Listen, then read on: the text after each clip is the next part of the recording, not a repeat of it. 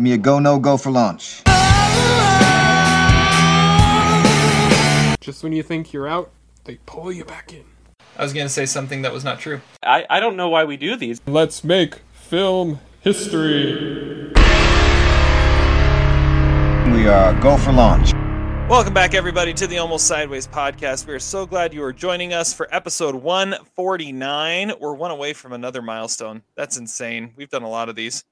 I'm your host, Terry Plecknett. Joining me are Todd Plecknett, Zach Saltz. We're recording this Sunday, October 24th, 2021 at 4 p.m. Pacific time. And Todd, I got to say, this must be like the best you felt on any weekend like so far this football season. I mean, you're not bemoaning a Nebraska loss. You're not wondering what the hell is going on with the Seahawks offense or defense. And the Braves made the World Series.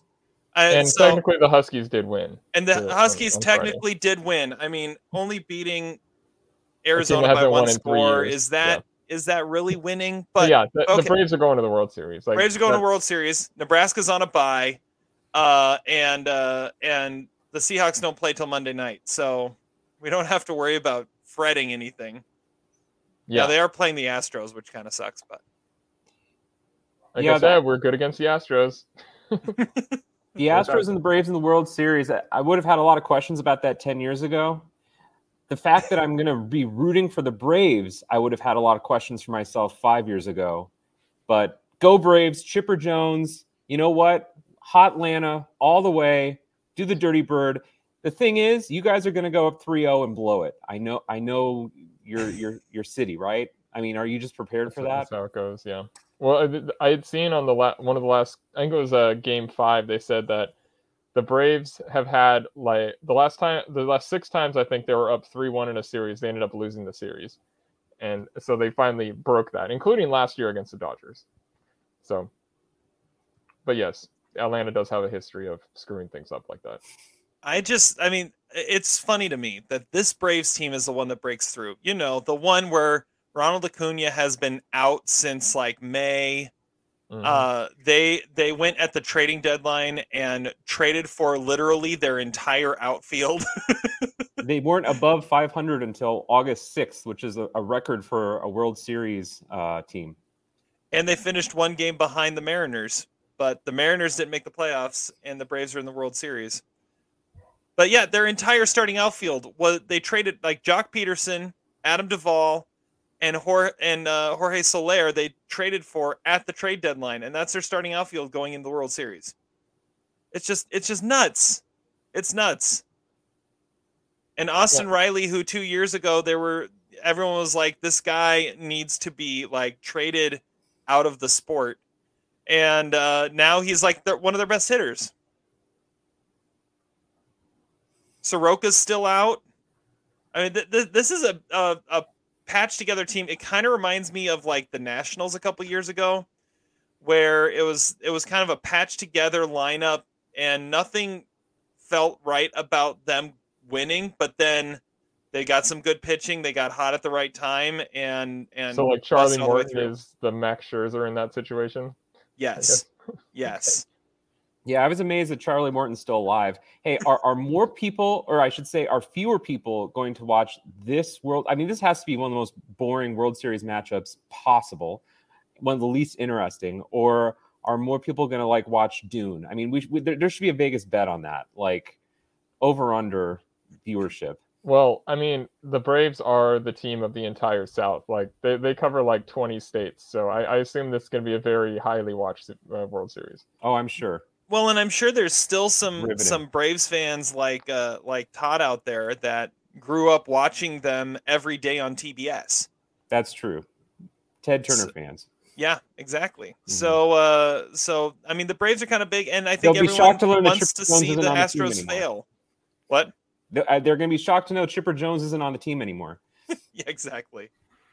But or Andrew Jones. It's funny. We could have had Red Sox Dodgers, which would have been the big market coastal elites. Represent.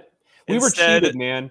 Did you hear they were whistling in game 5. You know, they were blowing signals again. I want to start the conspiracy theory. They are cheaters. Oh, you didn't start it. The White Sox started it. They already came out and said, yeah, did you notice that their swings and misses looked a lot different in Chicago than they did in Houston? We had horrible officiating at the plate game 4. You can't root for cheaters. So hot Atlanta all the way, even though technically they're my second least favorite National League team. Behind God's team, of course. Of course. My World Series pick. My World Series pick was Atlanta, by the way. I want to point that out. Oh, really? That. Yeah, I texted you that. I said it was going to be Braves Yankees. Okay. I knew they were going to be an 88 win Braves team that got over 500 on August 6th. I called that right away. All right. Make sure that you're checking us out all over the place. You can find all the details for everything at almostsideways.com. You can find the podcast at Apple Podcasts, Stitcher, Pandora, Spotify, pretty much anywhere you find your podcasts. You can find some clips and things like that on our YouTube channel. And also make sure, as a part of this channel, you have the Daily Notes episodes with Adam Daly as well. His latest one, he put out a review of, let's see here. It was Venom 2 and what else? Was he Halloween Kills, and then he's throwing in some retro reviews, some blind spots, and The Undertaker. And then his What the Hell reviews, which I find hilarious. So check that out for sure. All right, what are we drinking? Zach, you are currently sitting in your classroom, so if whatever you actually are drinking, just say it's Agua Fria. It's definitely Agua Fria, which I'm really happy for, because about 5 minutes ago, you informed me that I'm going to have to introduce Dune, and I can't imagine what that would have been like under different circumstances. That's fair. All right, Todd, what are you drinking? This is the First Call rye whiskey. I've had the First Call bourbon before, and this is Kentucky Straight rye whiskey, which is awesome because you don't see a good rye whiskey very often. I went to the brewery today. In between, monsoons outside, the weather here is insane, but I got this is a Ridgewalker beer. This is their Raid Boss Red, and I don't know, it kind of felt appropriate for Dune to drink a red beer. I mean, they're in the sand, the spice appears to have like a reddish tint to it. You should have got something coastal, because wasn't the book inspired by the Oregon Dunes? I read that on Wikipedia somewhere. I heard that today too. I should have gotten something like that. I could have. Oh, yeah, I should have. Missed opportunity. Oh, well. All right. Well, before we get to Dune, if you haven't noticed yet, we're going to be talking about Dune, and we're going to be reviewing Dune. In case you missed it. Yeah, in case you missed it. But first, we're going to talk about what we've been watching, and we are going to start with Todd. So I watched another Matt Dillon movie. I watched the 2006 Kevin Bacon directed movie called Loverboy, which stars Kevin Bacon's wife at the time, and maybe still currently, I don't know, Kira Sedgwick. I believe still currently. Okay. And she's like a really overprotective mother who has some like really screwy ideas about how to be a mother. So she thinks that she was born to be a mother, but she doesn't want to have a man in her life. So she just sleeps with dozens of random people. So hopefully she would get pregnant and none of them could claim that child. And so it's kind of bizarre, but that doesn't really work out. And then she kind of falls for the character played by Campbell Scott, and she has a kid with him, and she names him Loverboy. And she's got a really unhealthy relationship. She treats him almost like they're lovers, but it's weird, and it only gets weirder. It kind of feels like a movie Kevin Bacon would be in, which is interesting that his direction actually kind of gives you that sort of influence, but I don't know that it's really that good. He's not really in the movie that much though. The movie is pretty creepy. She comes off like Promising Young Woman meets Patrick Bateman or something. But Sedgwick was the wrong choice for this movie. It seems like an Ashley Judd play that kind of role and be believable in it. Matt Dillon is awesome though. He's a likable asshole. It's a shame he owes one Oscar nomination because his supporting work is just amazing. He steals the show in almost every movie he's in, including this one. But this movie is an adaptation, and I can't imagine what the book would be like. It had to have been super controversial. I don't really want to know what it was like, actually. The only nomination listed on this movie's IMDb page is from the Women's Film Critic Awards. It is their Hall of Shame winner. And that has to tell you something, because it is like really unflattering look at like every character. It is super awkward. It has a cool cast though. Like Sandra Bullock is in this for some reason. Marissa Tomei is in it. Oliver Platt, and like damn near Kevin Bacon's entire family. It's sort of like dreamlike. It's definitely a mess. I think it could be one of the worst movies of the 2000s if the cast wasn't so interesting. But Kevin Bacon is bad in this, and the movie's pretty bad. But I just wanted more Marissa Tomei and more Matt Dillon, which I guess I could say about probably every movie they're in. And so, I mean, I'm landing at 1.5 stars, and I might be overrating it just a little bit. All right. That sounds like it's a fruitful movie for the 6 Degrees of Kevin Bacon game. Lot of stars in that. Yeah, that's true. Good not, one to not have. so well known. Good one to have in your back pocket. Exactly, yeah. Get some street cred out there. Yeah. Lover boy. All right, Zach, you're next. Okay, I got a couple things to share. The first thing is I watched the German nominee for Best International Film this year, a film by Maria Schrader called I'm Your Man. We're going to be talking about science fiction films today, and this is definitely an entry into the science fiction genre, albeit a bit more lighthearted. The story, the movie stars Maren Eggert as Alma, who is a research scientist, although she's not into artificial intelligence. She's actually into ancient Egyptian scripts and scrolls. And she is basically part of this experiment in beta testing this AI robot.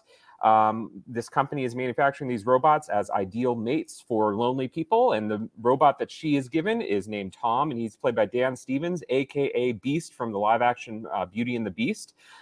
Allegedly, he speaks German in this movie with a British accent, but I don't know German, so I'm just going to take their word for it. Anyway, it's basically like a German version of Her, except instead of just Scarlett Johansson's voice, it is Dan Stevens, and he is there to serve this lady, Maren Eggert, who looks a lot like Virginia Madsen, by the way. It was sort of a distracting in the movie. She's very skeptical at first, and they have some interesting conversations, and he sometimes comes off as robotish when he gives off these mathematical equations for every little day activities, but eventually he wins her over. The movie's European, so it has deeper philosophical questions about, whether it's pertinent to humanity to resist the urge to fall in love with a robot. So I appreciate the movie on that level. It also has some nice comic moments. The big downside of the movie is that Maren Eggert has a father in this movie, an elderly father, who is not played by Peter Simonashek. That was a real missed opportunity by the filmmaker. Anyway, 3-star movie, solid entry. And then, as alluded to last week, I guess I have to report this since we were talking about some actor named Nick Robinson recast in Margin Call. I recognize Nick Robinson because he is a cast member on a new series that I've been watching called Made, which is on Netflix. It is Made, not the Jon Favreau movie, but Made, M-A-I-D. It stars Margaret Qualley as Alex, who at the beginning of the series is in a very toxic relationship with her boyfriend and father of her child, Nick Robinson. And she takes her child and leaves to pursue a better, more suitable environment for her and her daughter. But of course, along the way, she finds that is very hard to do because she has no money and she has no jobs. And her mother, who's played by her real-life mother, Andy McDowell, is an undiagnosed bipolar, so she doesn't really have a good support system for her daughter. I'm 5 episodes into this show. I am hooked. I think it is a phenomenal show. It is by the creator of the show is Molly Smith Metzler, and it's based on a book. Molly Smith Metzler, it was one of the story editors and co-producers on Orange is the New Black, and it kind of has a similar feel to it a little bit, except it's much more kind of grounded in the reality of kind of I hesitate to say white trash life in the Pacific Northwest. Margaret Qualley is amazing on this show. I'm 5 episodes in. I think it's one of the best shows I've seen on Netflix. It is really good, really gritty, great look at the day-to-day lives and struggles of women who don't have a whole lot of education or job prospects or money, but Margaret Qualley has to fend for herself and find her way and advocate for her daughter, and she's a tremendous actress. I think if this was a movie, she would be a Best Actress nominee for sure. So check it out. Awesome show. All right. Got a couple things there. Either have you seen Made? No. I'm not. I haven't seen I'm Your Man yet either. Okay. Both worth checking out. I've heard good things. And Dan Stevens is kind of an up and coming guy. He's involved in several and he's been around. He pops up in random stuff here and there. Maybe a Bond candidate. I don't know. Yeah, that's very true. The best thing about having a spouse as a robot would be that they don't shit. And so you don't have to worry about foul smells emitting anywhere. That had to be, I think that's something that gets underrated in this movie, but, would definitely be a plus for me. That was something they needed to explore in WandaVision. Mm-hmm. Very much so. Yeah. All right. So my Oscar anniversary watch for the week, we're going back 20 years. And I'm really curious to see if either of you have heard of this movie, because I hadn't heard of it. It is a Soul Costume Design nominee. It was the only Soul Costume Design nominee in 2001. It's a period piece. Vatel? No, Vatel was the year before. I watched that last year. Okay. Yeah. And that didn't get costume design. It got art The direction. Golden Bowl? No. The Princess and the Warrior? No. No. Okay. We give up. The Affair of the Necklace. Heard of it? Okay. Anything? Vaguely sounds familiar. The Golden Bowl was also the year before. Damn it. All It right. had Uma Thurman in it. Well, The So did Affair of the Vatel, Necklace I think. has a huge cast for having never heard of it before. So it stars two-time Oscar winner Hilary Swank in between her Oscar wins, alongside Simon Baker from last week. Simon Baker, except he doesn't work quite as well in 1700s France. Jonathan Pryce, Adrian Brody, Brian Cox, Jolie Richardson, Christopher Walken, Hayden Panettiere. Huge cast. This is a story based on a true story in pre-revolutionary France of a young woman played by Hilary Swank who is trying to get back her family inheritance, her family estate that was taken during some of the political unrest when her father was taken and killed. Simon Baker plays a young aristocrat that befriends her and falls in love with her and tries to help her in getting this back. And the way they're going to do it is they're going to try and basically coerce Marie Antoinette into making this happen. When they can't get a hold of her or they can't get in touch with her and plead their case, they decide that they're going to steal this priceless necklace and make it seem like it was like Marie Antoinette's fault, I think. I don't know. It kind of gets a little murky from there. And honestly, it wasn't interesting enough for me to really care. Jonathan Pryce plays a cardinal who is in love with Marie Antoinette. And so they try to use him in their coercion schemes. Adrian Brody plays Hilary Swank's husband, who just kind of shows up and is there. I don't know. And then, I mean, nothing beats Christopher Walken giving a Brooklyn French accent. So the costumes are great. And there's some decent performances. I mean, Hilary Swank, especially around that time, didn't give a bad performance. So yeah, I'll give it 2 stars, but I'm not. It's not really that memorable of a movie, which is probably why nobody's ever heard of it. The Affair of the Necklace. It's on Canopy if any of you want to watch it. Nice. So what was the best costume design winner that year? Moulin Rouge. Ah, Yeah, and the other nominees were Gosford Park, Harry Lord of the Potter and the Rings. Sorcerer's Stone, and Lord of the Rings. So, I mean, it was one of the rare years that it was like big time ones. Like you had 3 Best Picture nominees, and then the big hit franchise in Harry Potter, and then this.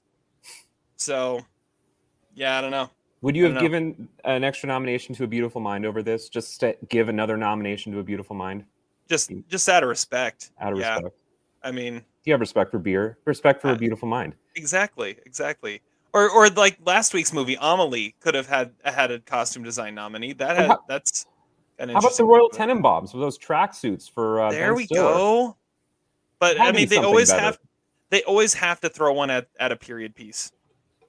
And apparently Gosford Park wasn't period enough for them. So they had Marie Antoinette is going to be dressed up. Okay, then we're nominating it. That's kind of what it felt like. At least Pearl Harbor didn't get that nomination. I mean, the costumes weren't horrible in Pearl Harbor. I mean, if you're gonna trash some stuff about that movie, costumes are like the last thing you would talk about. I feel like costumes is one of those awards that it becomes more about, hey, the film is an Oscar nominee rather than the costume design. You know, the Pharaoh V necklace is an Oscar nominee, but that's more important than the fact that it got recognized for costumes. It's true. It's true. It takes on symbolic currency, I guess. Okay. Well, with that, that's what we've been watching. Featured review time. I love this movie so much. I did not really like this film at all. This is the most Zach movie ever made. You got to see it. Movie reviews. It is the big movie that is out in theaters. It's out on HBO Max. It made, what was it, $45 million at the box office this week, which had to be hurt by the fact that it was on HBO Max. But it's definitely a movie. I saw it in theaters because it felt like a movie I had to see in theaters. Did you guys see it in theaters or at home? At home. Yeah, I watched it at home too. I wasn't gonna have time to go to the theater. Oh, okay. Okay, so this could be interesting. All right, so we're talking Dune, the latest from Denis Villeneuve. There's something happening to me. There's something awakening in my mind. I can't control it. What did you see? There's a crusade coming.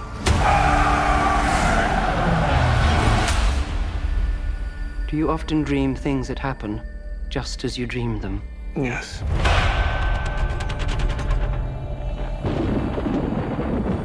The test is simple. Remove your hand from the box, and you die. What's in the box? Pain. You inherit too much power. You have proven you can rule yourself. Now you must learn to rule others. Something none of your ancestors learned. My father rules an entire planet. He's losing it. He's getting a richer one. He'll lose that one too.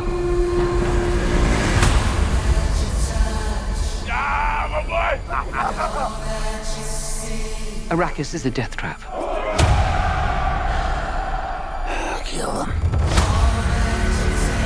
This is an extermination. They're picking my family off one by one. Let's fight like demons. An animal caught in a trap will gnaw off its own leg to escape. What will you do? I know you.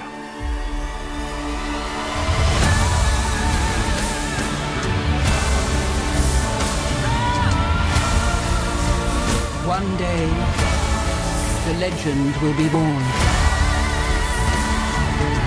All of civilization depends on it. The future. I can see it.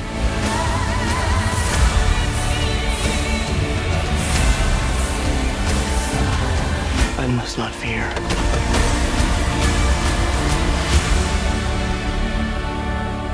Fear is the mind killer. My Lord Duke. Where the fear is gone, only I will remain. Go, go, go!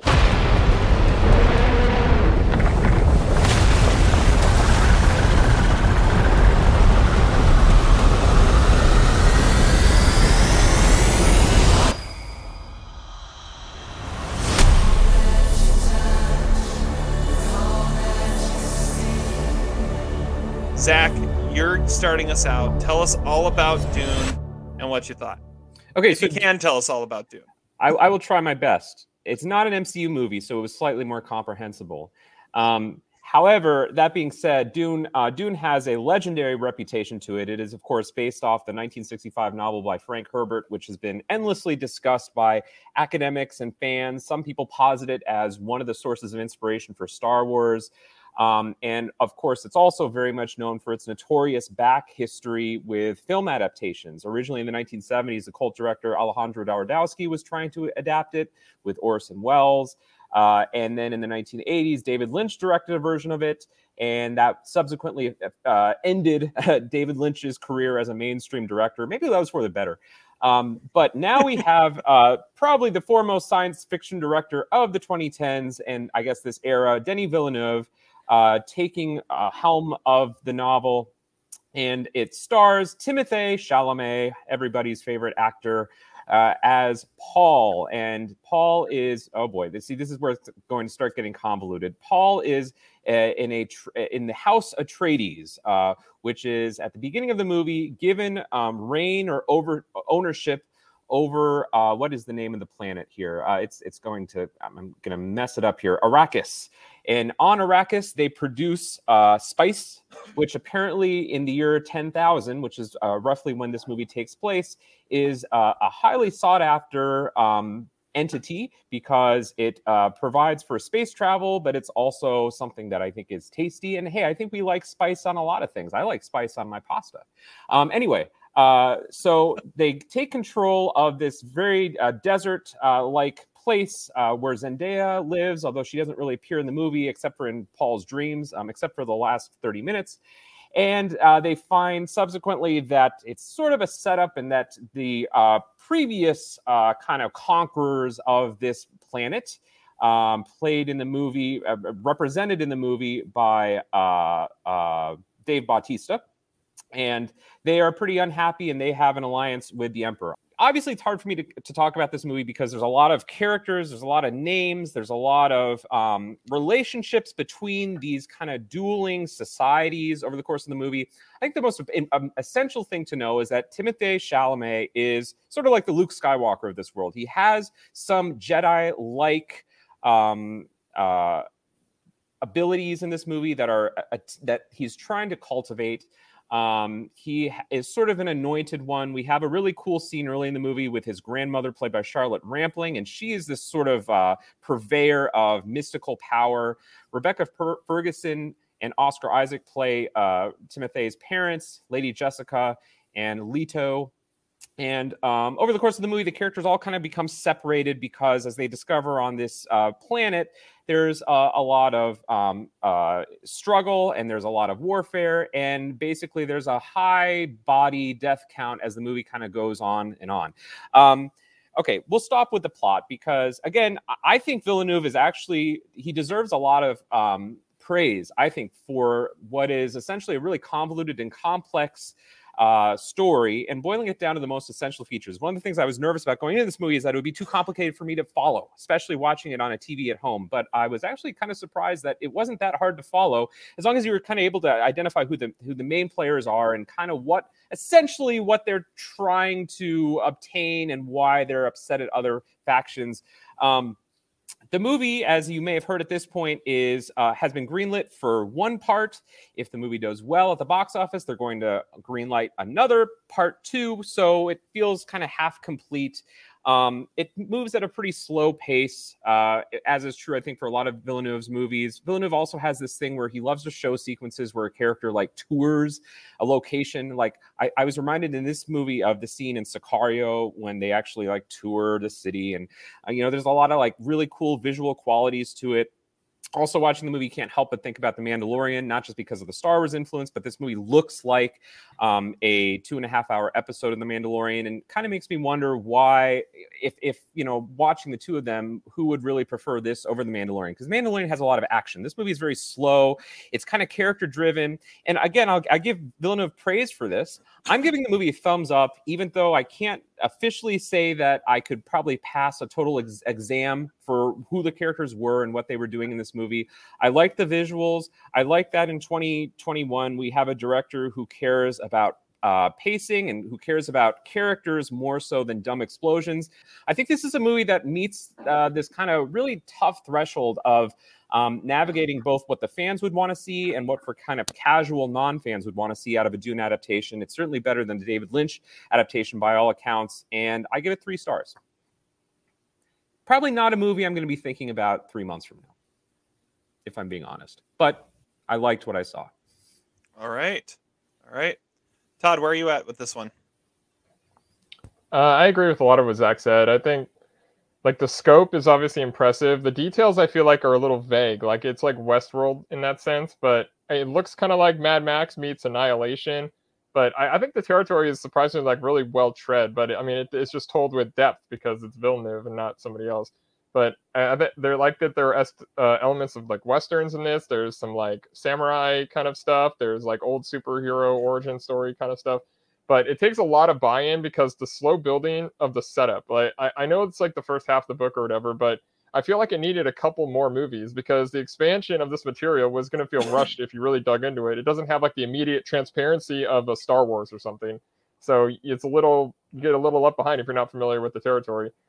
I don't know what it is with these kind of sci-fi movies, but the acting is all so wooden. And it's like, why does everyone have to be so monotone? Like there's a lot of things they talk about with like, honor and duty. It could have been like Shakespearean almost, but everything's underplayed. It's like more concerned with trying to impress you visually than it actually is with entertaining you, which I think is a weird way to go, but I don't know why all sci-fi movies have to do that. But I mean, it's going to be nominated in every technical category, obviously. I had no idea Javier Bardem was in this movie, and was that supposed to be a surprise? I don't know.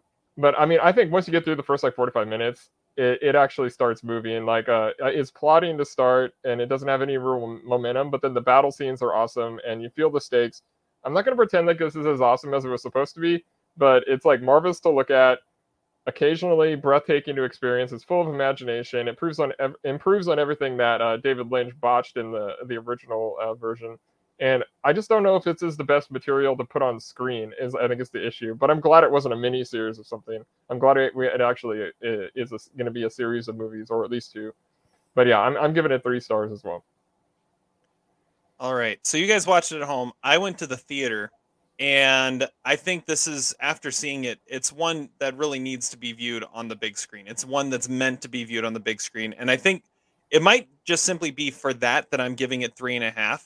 But more than any other movie I think I've ever watched, I feel like my rating is incomplete because the story's incomplete. Like this is something where we're going to know more about how good this movie is when we see part 2. And because you had the first half of the movie is all world building, and there's a lot of world building to do, which I get, and it's fine. But it's really kind of this movie where not a whole lot happens because of it, because you're building the world, you're setting everything up. And the setup, it kind of felt like, I mean, Todd said, what did you say? Annihilation meets Mad Max. Mad Max. I looked at it and I was like, this is like Game of Thrones meets Star Wars. Like if you were to put, because it's all the houses vying for power and control, but in space and with mystical powers wandering about. Yet it sets up a sequel in a way that I haven't seen since like Kill Bill, where it's like you didn't know what to do with Volume 1 until you saw Volume 2 of Kill Bill. You don't know what to do with Part 1 of Dune until you see Part 2. So they have to greenlit Part 2. I mean, when it comes home with 8 or 9 Oscar nominations, that they have to make the second one. It could be like Battle Angel, where they just will maybe forget about it after they did half of a movie. But there's a reason that Battle Angel was released in like January or February, and there's a reason why Dune is the one that they've held off for this long. And I'm surprised they didn't change their HBO Max policy for this movie, because it needs to be in the theaters. But yeah, I'm given 3.5. And that rating has a right to change depending on how the second one turns out, or if there is a second one. I mean, put yourself in Villeneuve's shoes for a second. Like, try pitching, that you want to make Dune. Like, Dune, I think is legendary in film history. It's like the Heaven's Gate. It has a status similar to Heaven's Gate. Like, you don't want to make Dune. You don't want to touch that material because the fans are so loyal to it. It's such a dense story, and the costs are exorbitant. And it has this reputation of being unadaptable. Exactly. Yeah. So, I mean, more than anything, for me, it's a 3 stars out of respect. The fact that he was able to, appease, I think, most people. It seems like this movie's not getting a lot of backlash. It does seem like this movie's making more revenue, I think, probably as a result, hopefully, of also being on a streaming platform too. I think it's a really audacious, ambitious project that we don't see a lot of in mainstream movies anymore. I don't know. Is Villeneuve the right director for it? Well, he's not a very he doesn't have a lot of humor in his stories. I mean, there's like one joke in this movie about Timothée Chalamet, not being very athletic or not being able to lift weights or anything. But this movie is very dry. It's slow. It does me. I think it kind of meanders at times. The first 45 minutes, I really can't point to anything even really happening in it. It's just basically introducing who the characters are and what the world is. So I think you'll lose a lot of viewers in the process of that. And so, yeah, it might be something that gets critical appreciation, but it's never going to be something like that's, beloved. It's not going to be like a Spielberg movie, in the 80s or anything like that. So I think it has the scope, it has the ambition, but I think it's cold, like a lot of Villeneuve's movies are, and maybe that's the treatment that it needs. So is it? I mean, could you say that like Star Wars took Dune and made it marketable? Yeah, I mean, my existential question is: anybody who's watching this and who's also watching The Mandalorian, I have a hard time believing anyone. I have a hard time believing that people would choose this over The Mandalorian, but maybe that's just my bias. Like, The Mandalorian was fun. It was an original, intelligent, very unpredictable, and I loved the characters in it. Like, the character building and the world building in that series was really fascinating and unpredictable. In this movie, I guess to a degree, it's unpredictable, sure, but I just don't know how connected I feel to the characters, especially knowing their arcs.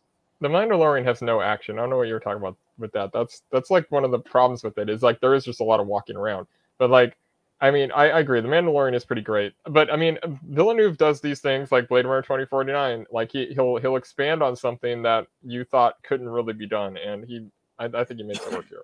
And I agree with you, Terry. He's in love with visuals. Like, this movie is absolutely a movie that should be seen in theaters. Like, it's a beautiful movie to look at. I absolutely agree with it. Does it have as much depth in terms of its story? Who knows? But I think it's an incredible set piece. So, I find it interesting. Blade Runner 2049, by the way, made $92 million at the box office, and we'd all consider that movie to be a success, but that's not a lot of money, right? I don't think this movie needs to do that well to get greenlit for a second one. Especially considering what it's going to do with the Oscars this year, and the fact that it was a day-and-day streaming release. I mean, I think that yeah. I mean, how does it's still halfway there? Venom makes 90, and then this makes half that. That was just domestic, and then that's exactly. So Terry, are you suggesting this movie's going to get like above the line Oscar nominations? No. Okay. Just effects. Yeah, it's going to get nominated for Best Picture, It might get a picture nomination. You really think so? I could get picture. I'd be surprised if it was. Picture, director, and maybe screenplay. Especially since it's a set 10 this year. It has a shot at picture, but I could see it going through and getting like a Mad Max or a Revenant style haul of Oscar nominations. See, I think one of the reasons why Arrival got the recognition that it did is that it had a bankable star with it. Not that Timothée Chalamet isn't, but this movie has such a large ensemble cast that it's hard to pinpoint a great performance in it, even though, of course, Amy Adams was because none of them give good performances. That's the problem. Like, best performance is Jason Momoa, because he's the only one with some character. Yeah, everyone's so wooden. Or Javier Bardem. Are we allowed to say that he's in the movie? I think so. Was that supposed to be a surprise? I have no idea. I think so. Because I had no idea. I was like, it didn't even look like him. I was like, what? Could you tell that it was Stellan Skarsgård? I couldn't tell it was Stellan Skarsgård until I saw the credits. No. What's a good like metaphor for Denis Villeneuve? Like, I like his movies. I've never loved any of them except for like some of his early ones. Like, I really like Polytechnique. That's a cool movie, but like, I can't really get. I appreciate them. I just don't love them. Like, I'm not gonna be the first person waiting in line at the theater to see part 2 of this movie. I've got a couple big blind spots with him. Like, I haven't seen Blade Runner 2049 Sicario yet. I haven't amazing. seen Prisoners. Sicario is so I would put Sicario as the second best movie. I would agree. And I like Blade Runner 2049. It's just I don't know. I think he's kind of soulless in his storytelling, and there's so much about there's a lot of wooden acting in his movies, and it's about set pieces. And I think that that kind of removes that emotional connective piece. A lot of people say Prisoners is his best. Where are you guys at on that?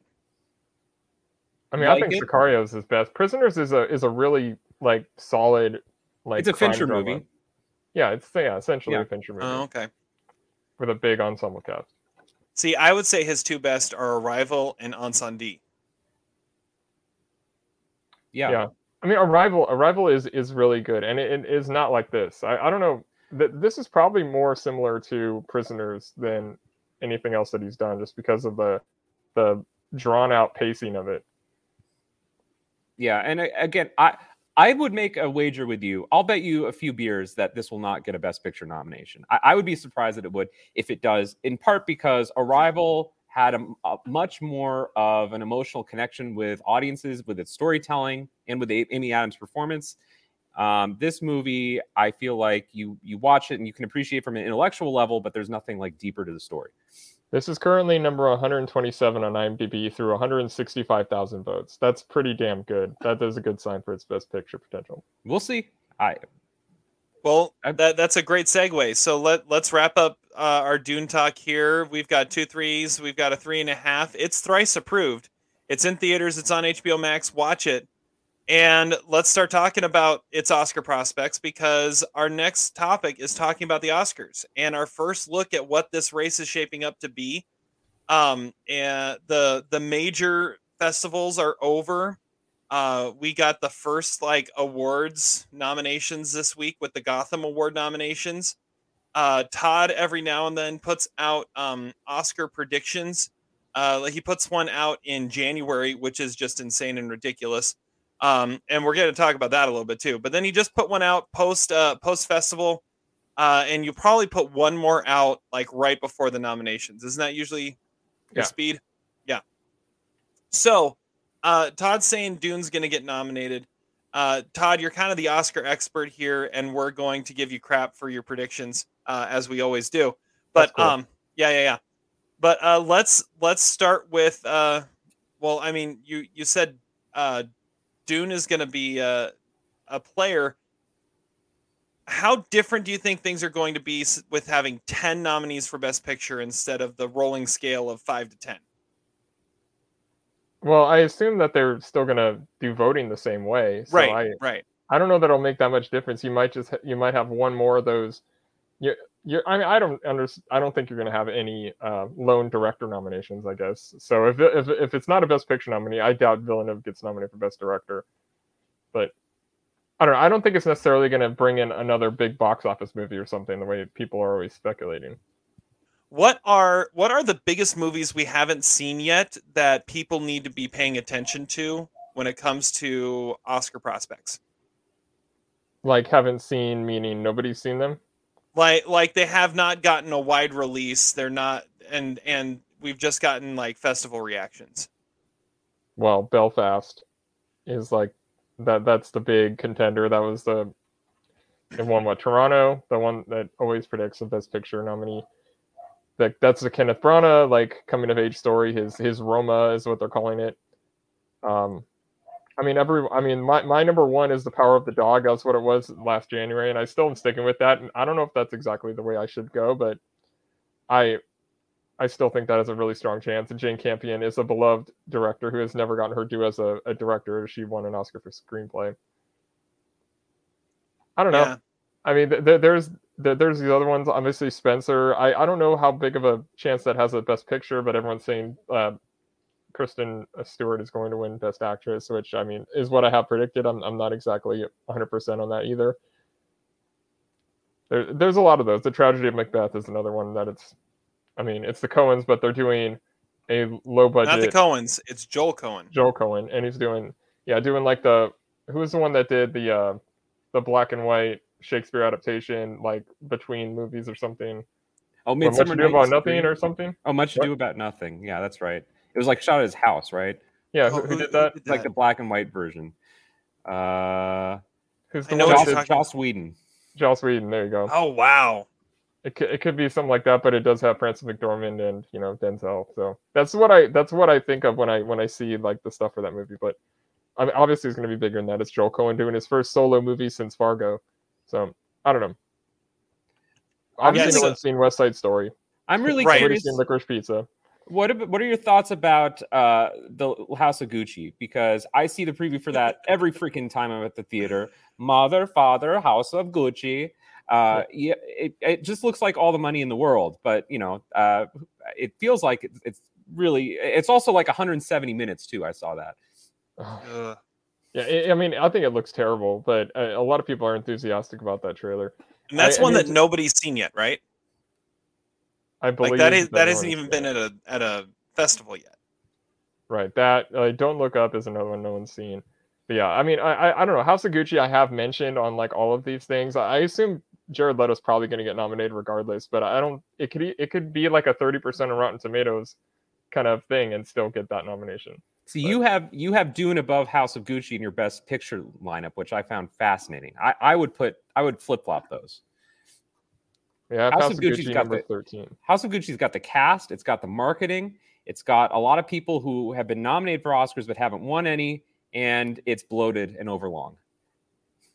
Jared Leto won an Oscar. Al Pacino won an Oscar. Jeremy Irons won an Oscar. Okay, well, all right. I got Gaga and Adam Driver have not. So are you describing? Gaga won an Oscar too. Okay, but not an acting Oscar.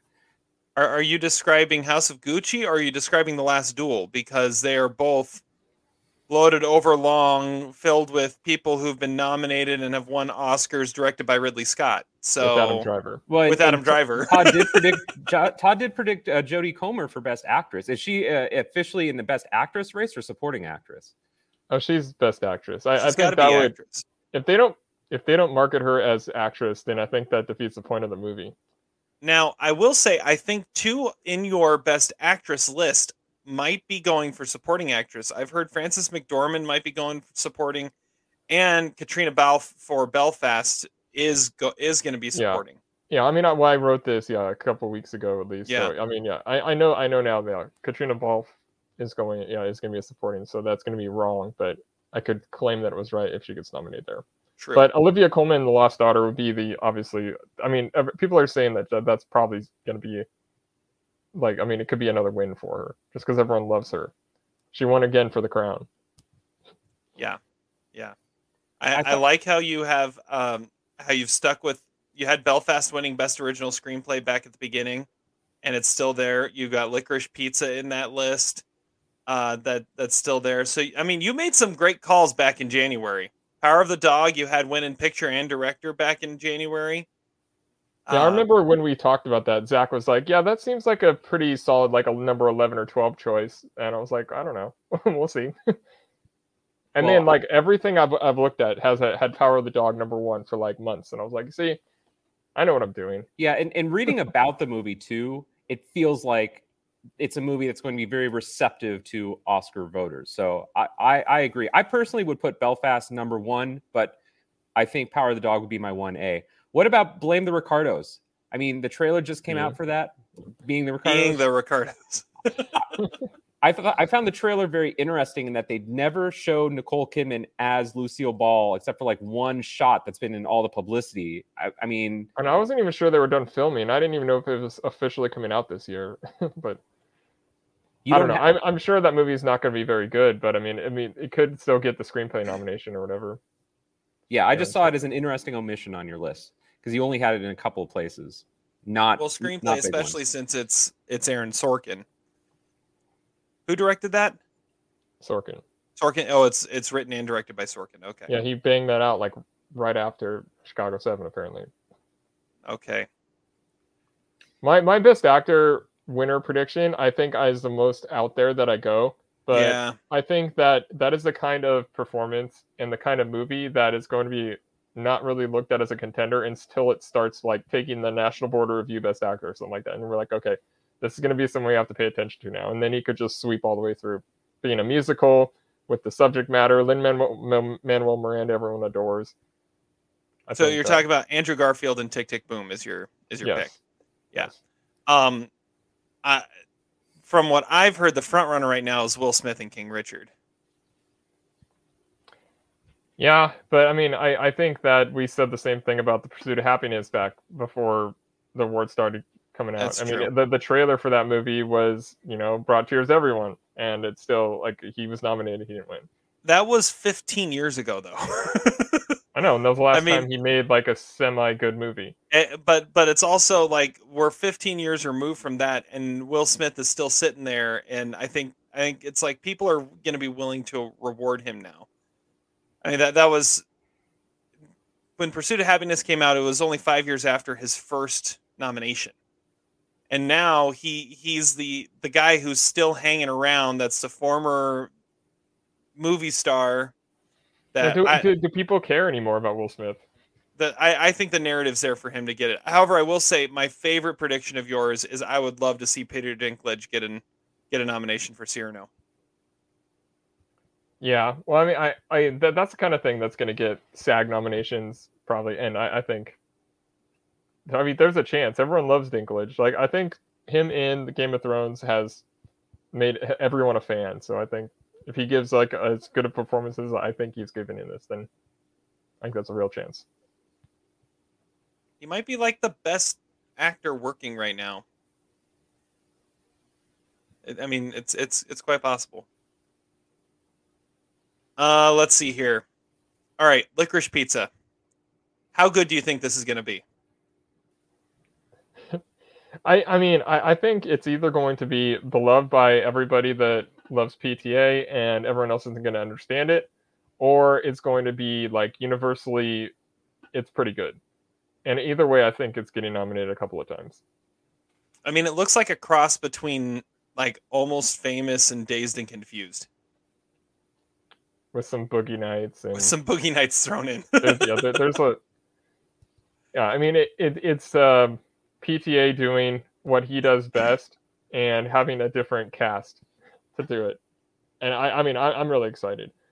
But I mean, I have it winning Best Supporting Actor for Bradley Cooper. Apparently he's not in very much of the movie, but I still think it would be funny if this is what he wins for, and not like any of the big Oscar begging things that he's done. Like he wins for this like tiny part in a PTA movie that he had nothing else to do. And then I think West Side Story is a pretty big contender as well. And you don't seem as high on it as maybe other people, but the fact that it was marketed at last year's Oscars with the presenter of the Best Picture winner, I feel like has to infer some sort of preferential treatment by the Academy, but maybe I'm out on a limb. Well, didn't the stars of the movie, they introduced a movie at the previous Oscars too, like it was like Best Original Song or something.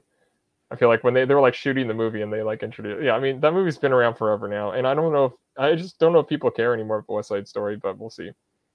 But I do have it number 4 in Best Picture, number 5 in Best Director. I have it showing up a few places. Yeah, you have Ariana DeBose in the Best Supporting Actress, playing the role that Rita Moreno won her Oscar for. Yes. And I mean, I'm just sort of being safe with it. I don't think it's winning Best Picture, but I mean, it could end up getting 12 nominations or something. The one I think is most controversial I put in here is Mass, because that is a very low budget movie. There's basically only 4 characters in the movie, but everyone is in love with this movie that has seen it. And if it comes, I mean, it's currently getting its theatrical run. If enough people see it, if it has like a VOD run or something, I think it has a real contender to pick up like a handful of nominations. So you have right now in your 10th spot in Best Picture, you have Nightmare Alley. I've heard, I mean, the conversation is, this is the new Guillermo del Toro. Is Nightmare Alley going to be the next Shape of Water or the next Crimson Peak? Yeah, well, I mean, it's sort of just like a remake of an old detective story, it seems like. So I don't know how much fantastical stuff there's going to be in it, which is what everyone loves about Guillermo del Toro. So I'm skeptical. That's why I have it down that low. If people love it, then it's going to be have a lot more chance of winning some awards. But I would lean toward more it's a Crimson Peak type of thing. I mean, it does have a big cast. It depends on the box office, I would say. Which prediction on here do you feel the best about? Do I feel the best about like the nomination I feel the best about happening? Yes. Well, Judi Dench probably, right? Well, I mean, I don't know that's about got to that. be there. I feel like I always predict Judi Dench, though. I would say, I mean, I don't see a scenario where Joaquin Phoenix is not nominated for Come On, Come On. Mm. I mean, I don't think he'll win again, but he's absolutely getting nominated for that. Yeah, that Best Actor lineup you've got there, with Phoenix and Will Smith, Andrew Garfield, Caleb Landry Jones, Peter Dinklage. I think those three are kind of they could be, they couldn't be, but I could see this lineup happening. But yeah, Phoenix and Smith, I feel like are locks really at this point. Yeah, Will Smith is pretty much probably a lock. Yeah. What would be your Vegas odds on Phoenix not getting the nomination?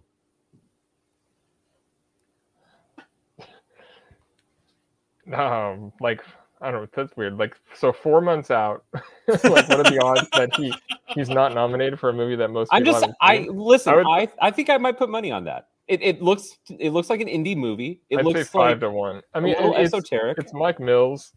We all love friend of the podcast. We all love beginners so much. I mean, I'd say 5-1. He does not get. It just the trailer looked weird. Okay, I don't know how many weird trailers always result in great Oscar nominations. I'd put some money on that 5-1 that he's not getting nominated at this point. Sign me up. Even though overall I agree with you, I think it's more likely than not that he probably does get nominated. All right.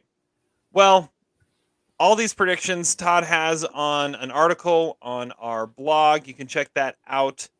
Find a link to it at almostsideways.com. Just click on the Oscar Buzz section. You can see his predictions. You can see where he started back in January, where he's at now. You can find the article. If you want to go straight to the article, almostsideways.blogspot.com will take you there. All right, let's move on. It is now time for Power Rankings. You can't top that. Yeah, that's the movie about the horse. I'm going to pull an audible at the last minute here. That's because I haven't seen it. Power rankings. Not including Fargo. Can't choose Fargo ever again. And I won last time, 2 weeks ago. And so I got to pick what we're doing. And I knew we were watching Dune. So I decided to, in honor of Dune, we were going to go big, broad, definitive list here. I mean, kind of, but with all the stipulations, not really. Best sci-fi films of all time. Now, a couple stipulations here. We can only pick one per franchise. We can only pick one per decade. And we just talked about all our movies in our top 100. So if it was in your top 100, you had to leave it off your list. So if you want to see really what our top sci-fi movies are, go look at our top 100 lists on almostsideways.com or listen to the podcast episodes. Those were fun. And you could check it out there. But Todd and I had a very fascinating discussion a couple days ago related to this list. And so, Zach, I'm going to propose a question to you before we even start this. Define sci-fi. I'm the wrong person to ask. I was going to say I'm not a huge sci-fi person, but I would. But what makes a sci-fi story? What makes a sci-fi movie?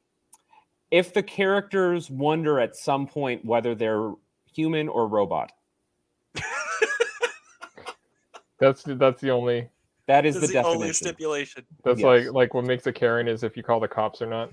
Mm-hmm. Okay.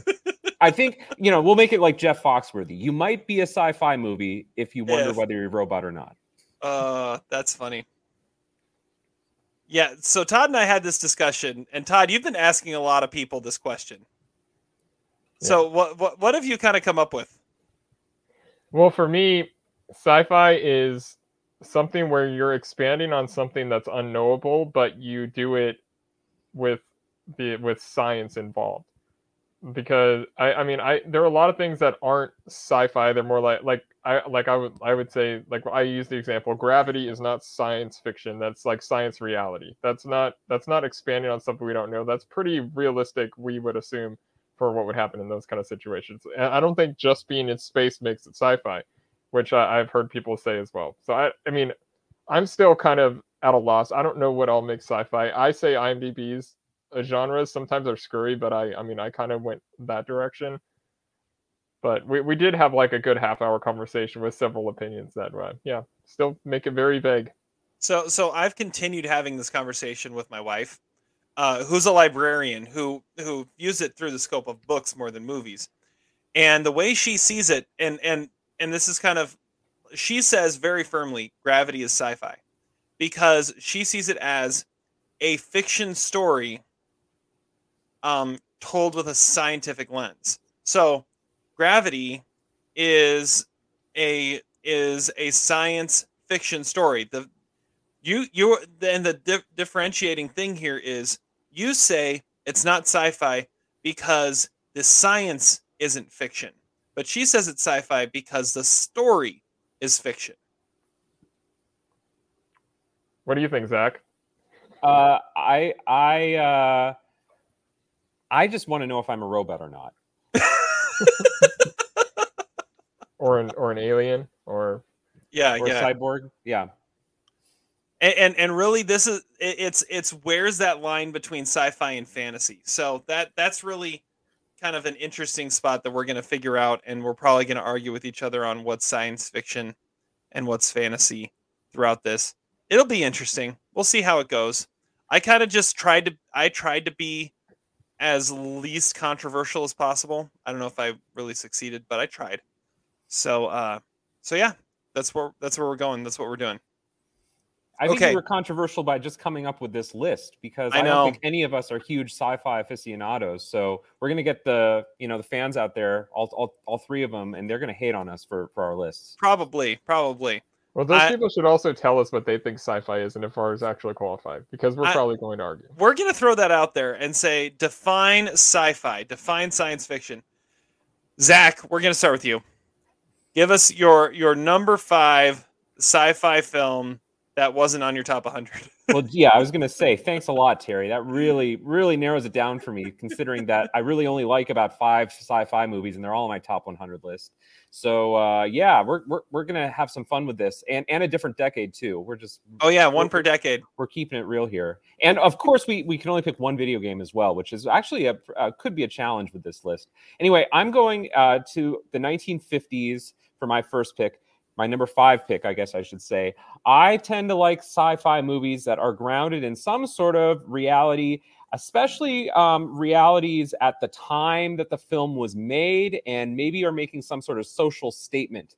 That is a recurring theme on my list. My number 5 movie is from 1951, directed by future Academy Award winner Robert Wise. The film is The Day the Earth Stood Still, starring Michael Rennie and Patricia Neal.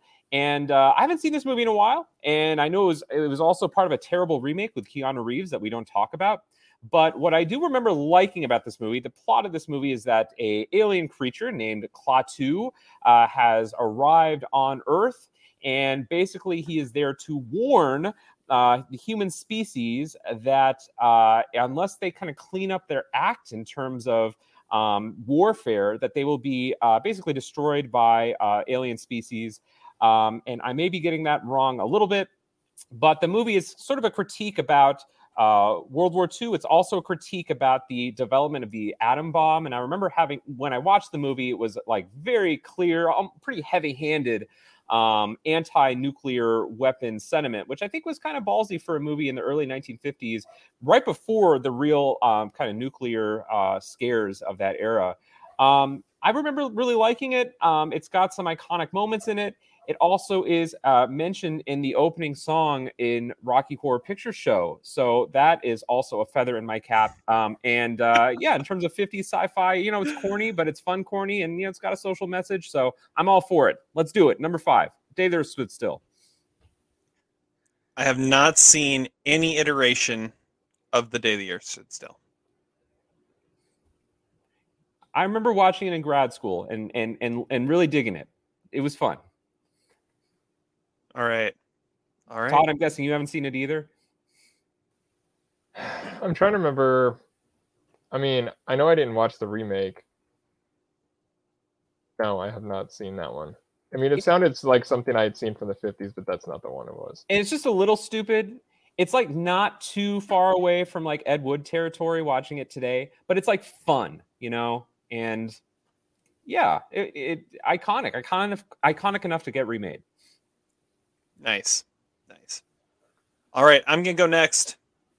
For my number 5, I'm just gonna say I kind of hate my list, but we're whatever. We're going with it. My number 5 Gonna be your best list. is probably going to be, yeah. For my number 5, I'm going with the 2020s in a selection from this year, That's not actually. And it is I was trying to stay away from animated because like Disney animated movies that like are a whole different category of potential sci-fi. So no Wall-E? Well, Wall-E's in my top 100. Oh, that's true. So That's what I animated. did go with was from 2021, The Mitchells versus the Machines. Now, this movie, it is a Netflix animated movie about a girl who is really into technology and movie making, and she is on her way to college, and her parents, who are trying to connect with her, decide to take her on a road trip to college and see if they can rekindle some of their relationship they had when they were younger. And during that road trip, all robots become just start to understand, and we have the robot apocalypse that takes place in the middle of their road trip. And for some reason, they're the only ones that survive the initial kill order of every human being on Earth, or not really a kill order, but they're captured.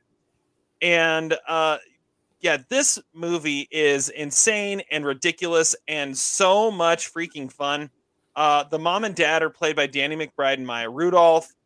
You've got Eric Andre is in there. Olivia Colman plays the voice of like the leader of the robots. Fred Armisen is in there. Beck Bennett, Chrissy Teigen, John Legend, Blake Griffin, Charlene Yee, Conan has a voice in there. This is an insane cast, and it's an insane story. It is insanely ridiculous, but it's so much fun of how you turn this like family comedy road trip. I mean, it's like if in the middle of National Lampoon's Vacation, you have the robot apocalypse. That's kind of what happens in this movie.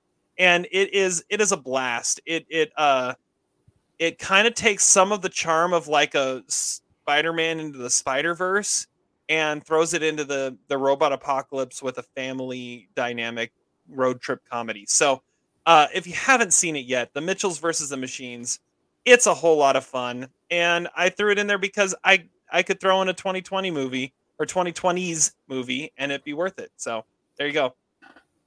Nice. I really thought you were going with the Tomorrow War for a second. No, we'll talk more about that later. Really disappointed. All right. I honestly can't believe I would have never thought of that movie. Have you seen that one? Yeah. I mean, yeah, it's a lot of fun and stuff, but like, yeah, I don't, and I like you said, animation, I wasn't thinking for sci-fi. But this is like as close to like a true sci-fi, other than like Wall-E, that you could come up with from animation. Or like some anime, like Akira or something. Yeah, anime is different, but yeah. Okay, Todd, number 5. So similar to Zach, I went old. I went with 1935's The Bride of Frankenstein. Ooh. Which is like takes place kind of after the first one, where they like realize everyone sort of survived, and so Dr. Frankenstein makes a companion, a female companion for Frankenstein. And I love these old monster movies, but this is absolutely the best one. And it feels more sci-fi than the ones that would come out like late, like if these movies were being made now, it would be more horror and less sci-fi. This actually absolutely is a sci-fi movie, and it's a lot of fun. It's only 75 minutes long. I mean, those old monster movies. I mean, I know Adam's covered them a lot on his daily notes and stuff, but yeah, The Bride of Frankenstein. I'm going with number 5 because I needed another decade other than the ones that had all the great sci-fi movies. That was really the trick, wasn't it? Yeah. So you chose the 2020s. Yeah. Mm-hmm. All right. Cool. All right. Number 4, Zach.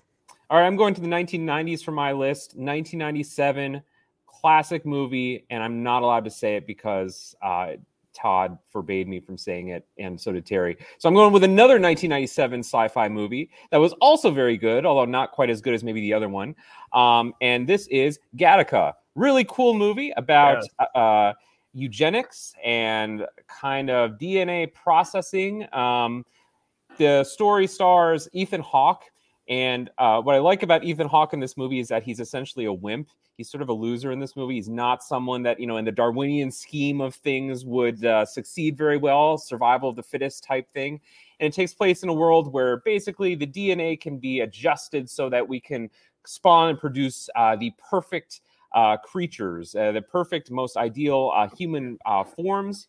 And what I like about it is that it's also sort of an action movie because it's about sort of thievery and kind of getting into this big headquarters where the DNA is processed and generated. We've got some really nice action sequences in the movie, but it's also a thoughtful movie about eugenics and about the, philosophy behind human engineering, DNA engineering. And again, it's been a while since I've seen it, but I remember really liking it. And a movie that obviously kind of launched the career of Andrew Niccol, who would later go on to write The Truman Show, among other things. And Ethan Hawke, Uma Thurman, we know Todd's going to give it thumbs up. And early Jude Law performance too.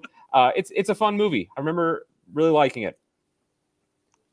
Yeah, that's a great choice. I was struggling with some Andrew Niccol stuff. I mean, like there are even ways that The Truman Show could almost be sci-fi, but I mean, it depends on how much sci-fi needs to be in the movie to make it a sci-fi movie. But Gattaca was absolutely what I was discussing. That would be cutesy to call that a sci-fi movie, but I don't know. I remember, and I think it has a really cool title too, because Gattaca, the name Gattaca comes from all the different parts of the DNA strand.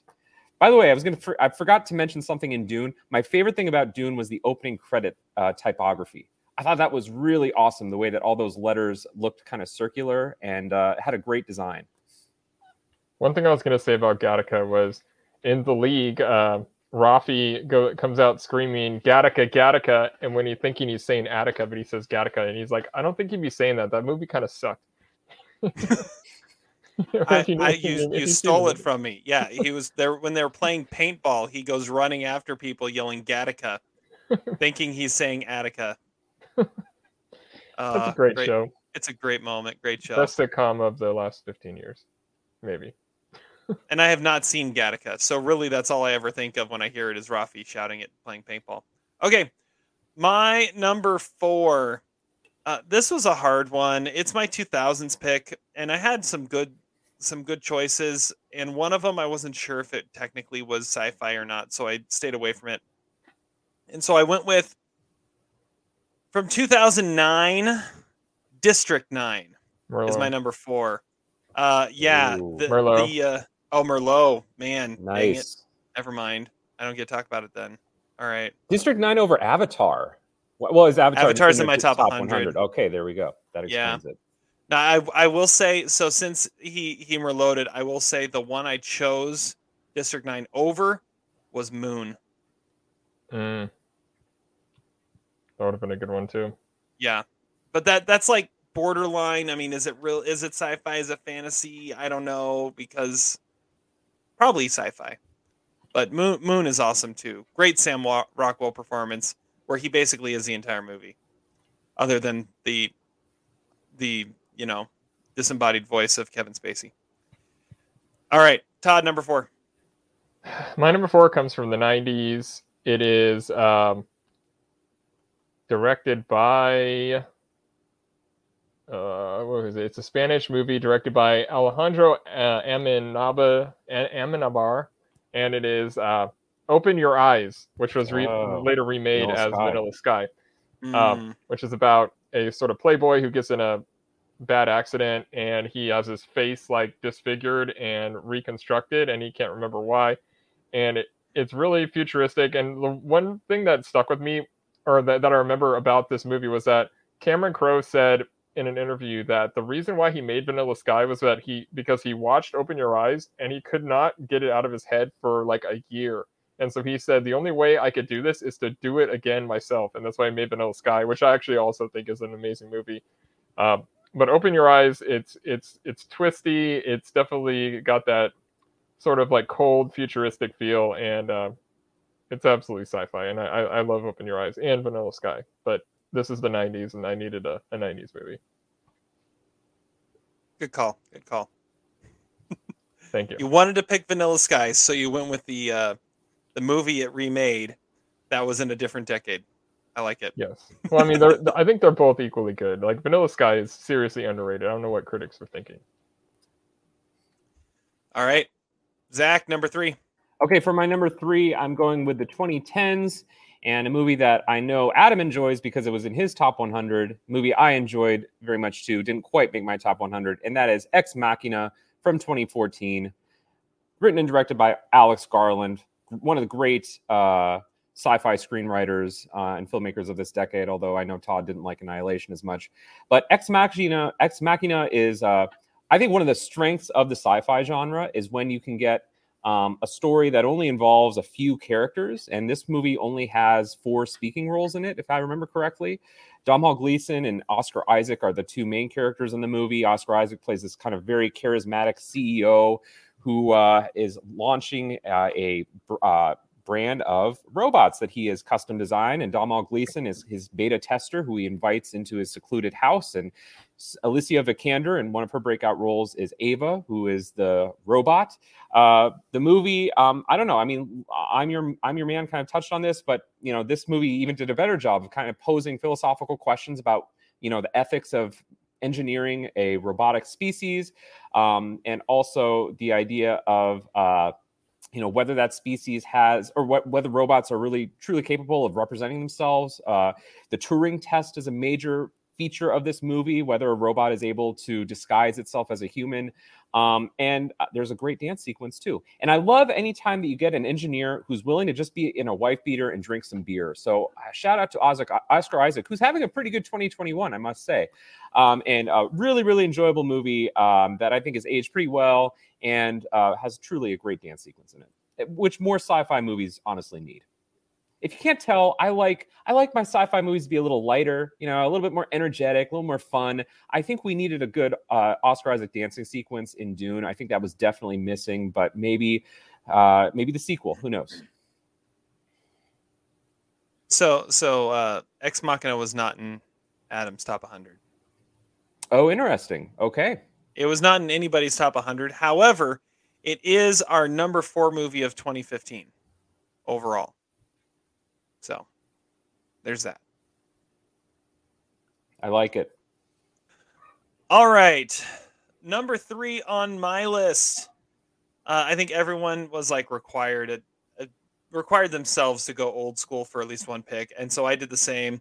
Number 3 on my list goes back to the 1930s. 1933's King Kong. This is an awesome movie. And I'm a huge fan of the 2005 Peter Jackson one. And everyone's like, that didn't like it was like, why is there dinosaurs? And why does this happen? And the answer is because he almost made a shot-for-shot remake of the 1933 version, just with good effects, and made it epic. Because the 1933 version has insane effects for the 30s. And you've got an amazing performance by Fay Wray as the main character, as Ann Darrow, and Kong in this, it's insane. You go back and watch it now and you're like, how did they do this in the 30s? It makes no sense how they were able to do this in the 30s. And it's a great story. Just the whole thing, the whole King Kong story in itself, the original story is amazing. And this movie, all I have is respect for it because of how they were able to make it as amazing as they did back then. So that's number 3 on my list. Is it a sci-fi movie? It is listed on IMDb as sci-fi, and yes, it is. I'm saying it's sci-fi. Yep, we're going sci-fi. Okay. Yep. All right, Todd, number 3. So my number 3 was District 9. There we go. Yep. Which is it's about these aliens that are being held in some sort of camps in South Africa. And it's obviously a commentary on apartheid and stuff like that. But it was directed by Neil Blomkamp. This movie came out of kind of nowhere. I know that he's a student of Peter Jackson, but I remember when this trailer first came out, I didn't know what it was about at all necessarily because the trailer was really weird. And then when you started watching it, it's immediately just this is Fight Club level intensity throughout, and it never lets up. It's half documentary-ish feel, and then it's just amazing chase sequences. It's obviously the great political commentary, and then Charlton Copley somehow was like a thing after this because this movie was a monster hit. And I remember the midnight showing of this, like I was completely floored, and I thought this was maybe my number one of 2009. It's a fantastic movie. Yeah, you're right. This one really came out of nowhere and made Charlton Copley a thing for a while there. I don't know what he's doing now, but or what Neil Blomkamp's doing now. He came out of nowhere on this even. Just everything about this movie was fascinating. Its political commentary, its special effects, and how just real and down to earth they felt the whole time. It was a brilliant movie. And like the weirdest Best Picture nominee of all time. But one that you have to respect. Absolutely. It was like once that came out, like the first group of 10 that they had, and this fell into it, it's like, okay, so this is what we're gonna be getting now. Awesome. Neil Blomkamp actually has a movie out this year. What? That is a drama horror sci-fi that currently has a 4.3 or 4.2 on IMDb called Demonic. Now, I want to know what his Star Wars Episode 9 was going to look like. Because wasn't he the original one that was supposed to do Episode 9? No. Or was it Trevorrow? It was Colin Trevorrow. It would have been interesting. I don't know that he would have gotten another big sci-fi movie greenlit after Elysium kind of flopped. Yeah. But didn't he do Chappie? Yeah, Chappie. Oh, yeah. Classic. Yeah. But District 9 was his baby. It was a remake of his own short story. I mean, that movie is something else. And I honestly thought Charlton Copley had a lot in common with Edward Norton. Because, I mean, he acts the same. Like, the movie feels like Fight Club when I'm watching it. Just like adrenaline the whole time. Love that movie. I like it. All right. Zach, number 2. Okay, my number 2, I'm going to the 2000s, a movie that I've struggled with for a lot of my life because I saw it in a theater when it came out. Actually, did I? Maybe I saw it on video. I don't know. And the website has it listed as me giving it 3 stars. I don't stand by that. I think it's a movie that's actually aged really well. I've watched it recently. I think it is way better than I could have possibly understood it as a 17-year-old. Just something to say about a sci-fi movie. It's a movie that blends relationships and comedy and whimsy with a great sci-fi sort of concept, and that is Eternal Sunshine of the Spotless Mind. Fantastic movie. A movie that one of the barriers I have sometimes with sci-fi is that it's really hard to connect the human element of sci-fi with some sort of emotional connection that you have as a viewer. And watching Eternal Sunshine again, as I did in the last couple of years, it's really relatable to anybody who's been in relationships or even had friendships or family, but have also kind of suffered, traumatic incidents or maybe dissolutions of those relationships or friendships, and you are eager to maybe change the past. And the concept, of course, is that Jim Carrey is someone who's been in a relationship with Kate Winslet and is eager to, but the relationship has not gone well, and they've since separated, and he is eager to remove any memory that he has of her. So he goes to Dr. Howard Mierzwiak, played by Tom Wilkinson, to have a memory removal process, which at the last minute he decides to abort. Brilliant movie, great concept. Also has a great trailer, which is also the promo for Lacuna Industries video. But I love the interplay between, the chases through Jim Carrey's mind with Kate Winslet, but then you actually has some parallel action with the Mark Ruffalo, Elijah Wood, and Kirsten Dunst characters who are kind of messing with the system. It's a perfect blend of Michel Gondry and Spike Jonze, but you also get the antics of Jim Carrey in one of his best performances, and Kate Winslet, I think, is every bit deserving for her Best Actress nomination that year. Awesome movie, one of the best, Charlie Kaufman creations you could imagine, and a great choice. I hold it high esteem. Number 2 sci-fi movie of all time. Why not? That's a good call. And I agree. It's one that's definitely aged well. Yes. Why didn't they invite Jim Carrey back last night as Joe Biden, Terry? I think he's the best Joe Biden. The new guy is kind of creepy in his impression of him, though. It's pretty good. The new guy's pretty good. I think the new guy got added to the cast simply because of his Joe Biden impression. Probably. All right, number 2 on my list. We're going to the 80s, and this was a tough one because there are several good, really good, potentially sci-fi franchises in the 80s that started in the 80s or finished in the 80s. But what do you actually call sci-fi and what don't you call sci-fi? I thought about going with like Empire Strikes Back or Return of the Jedi, but Star Wars is debatable whether it's sci-fi or not. And I could have done that, but I didn't. I thought about going with Ghostbusters, is that sci-fi? Is it fantasy? I don't know. So I decided to go with The Terminator. Because, that's undeniably amazing, undeniably sci-fi. And the original Terminator was in the 80s, 1984. James Cameron, who is one of the masters of sci-fi in general. You've got Arnold Schwarzenegger as a Terminator out to destroy Sarah Connor, played by Linda Hamilton, because of what she is going to do in the future. It's a brilliant movie. And I still have only seen the first 2. I need to see more. But it's just the way it builds that universe.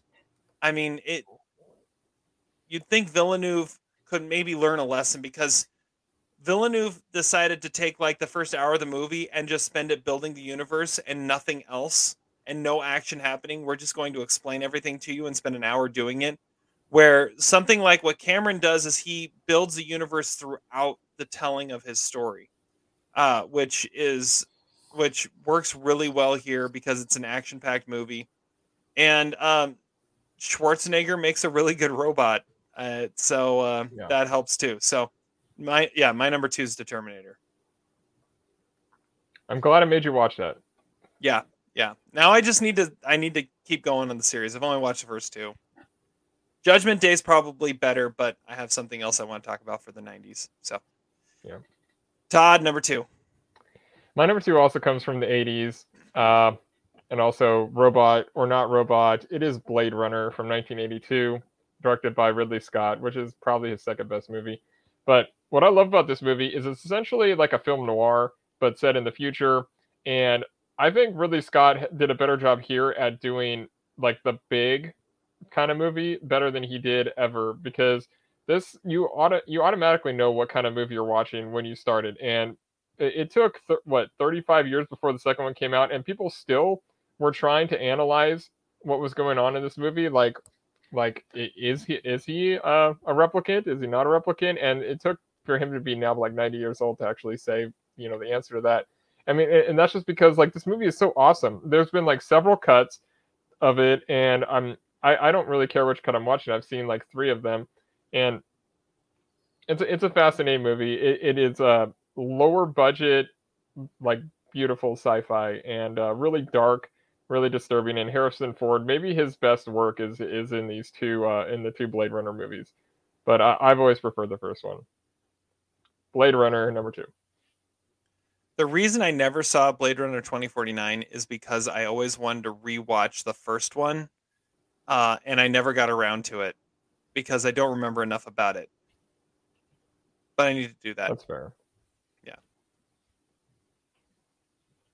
I can respect it though. I like the sequel better. Blade Runner to me is one of those movies it's the go-to example of a movie that it depends on which version you're watching, and a movie that is the best example of why director's cuts suck, because even though the director's cut might have been better than the theatrical cut, we'll never have the definitive answer to what that movie truly consists of. That's fair. That's fair. All right. Zach, number 1. Well, for better or for worse, all of our top movies, or at least in this rung here, are coming from the 80s. I think Blade Runner actually kind of aged badly. It's clearly not the technology they were going with in that movie was not. It just looked kind of clunky. So the 80s movie that I'm going with for my number 1 pick is not on my top 100 list. I'm not sure why. It's a beloved classic. It is Back to the Future.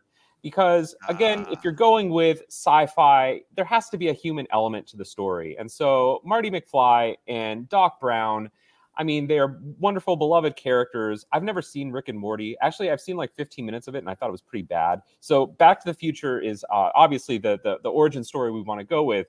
What's so wonderful about Back to the Future? First of all, I love the beginning of the movie with all of the opening shot of all the clocks in Doc Brown's experimental area.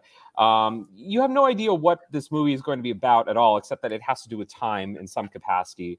I think the movie is a great. I mentioned earlier with one of my picks, social commentary. I mean, Back to the Future is very much about how we perceive nostalgia in the 1950s. It's also very edgy because it's about an incestuous relationship between mother and son. Hey, I can't think of another mainstream movie outside of France that has ever touched that taboo topic. It has some great lines and concepts about time travel. Ronald Reagan's president? Are you kidding me? He's a doctor. And it has that wonderful, memorable sequence when Marty plays the music on the guitar, on the electric guitar. It's just a little bit not quite. These people are not quite ready for that yet. It's got a poignant ending, fantastic music, fantastic direction by Robert Zemeckis. It's an iconic movie that I think people of all ages still like, even those who weren't born in the 80s. Even those who were born in the 2000s can appreciate, because it's such a fun concept. And I think it ruined all other time travel movies because it's the bar by which we judge all others. So it's a classic. You got to go with it. Good call. Good call. Yep. And somehow not in my top 100. So was AI in your top 100? No, AI was not in my top 100. I was contemplating putting it on the list, but I am a fan of that movie. I didn't talk about that one. I didn't even consider it. I don't know how I missed it. I love AI. That's a great movie. All right. My number one comes from the 90s. And again, it wasn't in my top 100. And I really don't know why. Apparently, I only gave it 3.5 stars originally. It needs to be a 4-star movie. It's as classic as they come when it comes to sci-fi. It spawned an entire franchise, but the original is still the best. Welcome to Jurassic Park. You can't beat Jurassic Park. I mean, it is so good in, again, creating a world and explaining how it works, and then watching it all fall apart. You've got amazing performances. You've got amazing CGI. I mean, what Steven Spielberg was able to do with combining the CGI with the practical effects that make up this movie, it's still amazing to look back on, even though it's almost 30 years ago now. It's brilliant movie, brilliant storytelling. And everyone loves dinosaurs, so it makes it that much better. So my number one, Jurassic Park. Your whole way describing that, I really thought you were going with The Matrix. I thought about that one too. World building, 90s, spawned a whole franchise. Yeah. How am I not having this in my top 100? That was The Matrix. Okay. Yeah, but I went with Jurassic Park, which means I did not pick a movie from the 2010s, which I don't know. My number one comes from the 2010s. Yeah, well, there you go. And similar to Zach, it is a time travel movie, probably the second best time travel movie of all time. That is Looper, directed by Rian Johnson, which that's another one for me. I went in not knowing a whole lot, and other than the fact that Joseph Gordon-Levitt was going to play a younger version of Bruce Willis, and that movie floored me. I absolutely love everything about Looper. It's got some really big, like painful action set pieces, but it's also like a really like grounded drama at the same time in the midst of all this like crazy sci-fi time traveling stuff. The cast is awesome. There was one of the Emily Blunt like really badass roles in there as well, and I've seen Looper probably 5 times. It is endlessly rewatchable, and it had to be my number one of the 2012 of the number one sci-fi movie of the 2010s, and which I think had actually a lot of really good sci-fi movies. It's a great pick. Also a great Kansas movie. I remember when that movie came out, I think people thought it looked bad. Like, it must not have had a It good did. trailer, and the idea that JGL and Bruce Willis would be the same person was a little ridiculous. And it did. It kicked ass. It's a great pick. There's like a 5-minute scene where Emily Blunt is just taking an axe at like a pile of wood, and I'm like, just like, damn, why is this so fascinating to watch? Rian Johnson's a great filmmaker. We should have a power ranking of most surprising movies, because I don't think anyone would have thought that movie was as good as it ended up. Because that was before Rian Johnson was really a household name. When it was in the resurgence of Joseph Gordon-Levitt, because like, Right. I remember the one that would qualify for that for me is The Lookout, because that was the movie that was really like the JGL movie that hit, and that movie again, like, trailer was, I don't know, but like the movie kicked ass. And Bruce Willis hadn't done anything in a real long time. He was at a real, just the horrible Die Hard sequels by that point. Mm-hmm. And Red. Mm.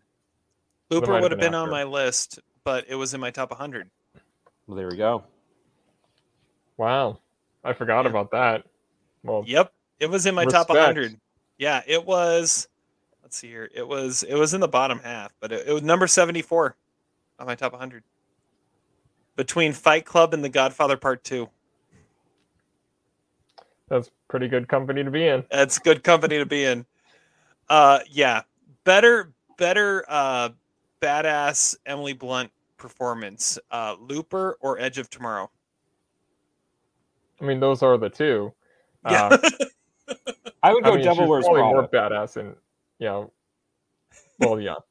She's more badass in Edge of Tomorrow, probably, but That's this one is I when probably should you have stopped considered. looking at her as, this is the girl from Sunshine Cleaning. What? If I had remembered Edge of Tomorrow, I hadn't thought of it, but if I'd remembered it, that might have made my list. All right. Well, let's recap our list 5-1 and talk about some of the ones that just missed before we try and guess Adam's list. So, Zach, recap 5-1. Number 5, The Day the Earth Stood Still. Number 4, Gattaca. Number 3, Ex Machina. Number 2, Eternal Sunshine of the Spotless Mind. And number 1, Back to the Future. And for me, number 5, Mitchells versus the Machines. Number 4, District 9. Number 3, King Kong. Number 2, The Terminator. And number 1, Jurassic Park. Todd. See, that was way less controversial than you made it seem like. That's actually a pretty decent list. Number 5, The Bride of Frankenstein. Number 4, Open Your Eyes. Number 3, District 9. Number 2, Blade Runner. And number 1, Looper. All right. Zach, what just missed? I love the movie Metropolis, the Fritz Lang movie from the 20s. I just don't remember much of it, but obviously an iconic, influential sci-fi movie. I love it even so much that I like the anime remake of it in the early 2000s. I also really like the movie Primer, the indie movie from the Shane Carruth. The movie cost like $500 to make, and it's, I think, a really cool movie that's also very much about time travel. And then I did have Gravity and AI, artificial intelligence, mentioned. Can I mention the movies on my top 100 that I would have included on this list? Absolutely. Because the two that really come to mind are Minority Report and Contact, my two favorite sci-fi movies of all time. And putting Star Wars, we might as well say, let's just not put Star Wars on the list, because obviously those movies would all be, should be mentioned. Right. Well, and one per franchise, so yeah, that was part of it too. So yeah, I almost went with Return of the Jedi, because Star Wars, like Episode 4, was on my top 100, but. Oh, and I just one more. I wanted to mention the Mystery Science Theater 3000, the movie, because it's technically two movies. It's the movie, but then the movie they're parodying is This Island Earth, which is a sci-fi movie, and that's obviously a great gimmick pick, but also a sci-fi movie technically. Yeah. Okay, so on my list, some of the ones I considered but didn't put on, or ones I just want to mention that are great sci-fi movies that no one ever talks about, like Super 8. I loved Super 8. I thought that was a great one. I mentioned Moon already. In the 90s, I had a few that I was thinking of. Obviously, Terminator 2 Judgment Day. Edward Scissorhands could kind of be sci-fi. It's kind of on that border. Being John Malkovich is kind of on that border too. Again, why I didn't pick it. Another one from the 80s I didn't pick because it's kind of on that border. Big. Is a body swap movie? Does that make it fantasy, or does that make it sci-fi? It's not body swap necessarily. So is Freaky It's- Friday sci-fi? I don't know. I don't know. That's why I didn't go there's with it. It was a little science too about those.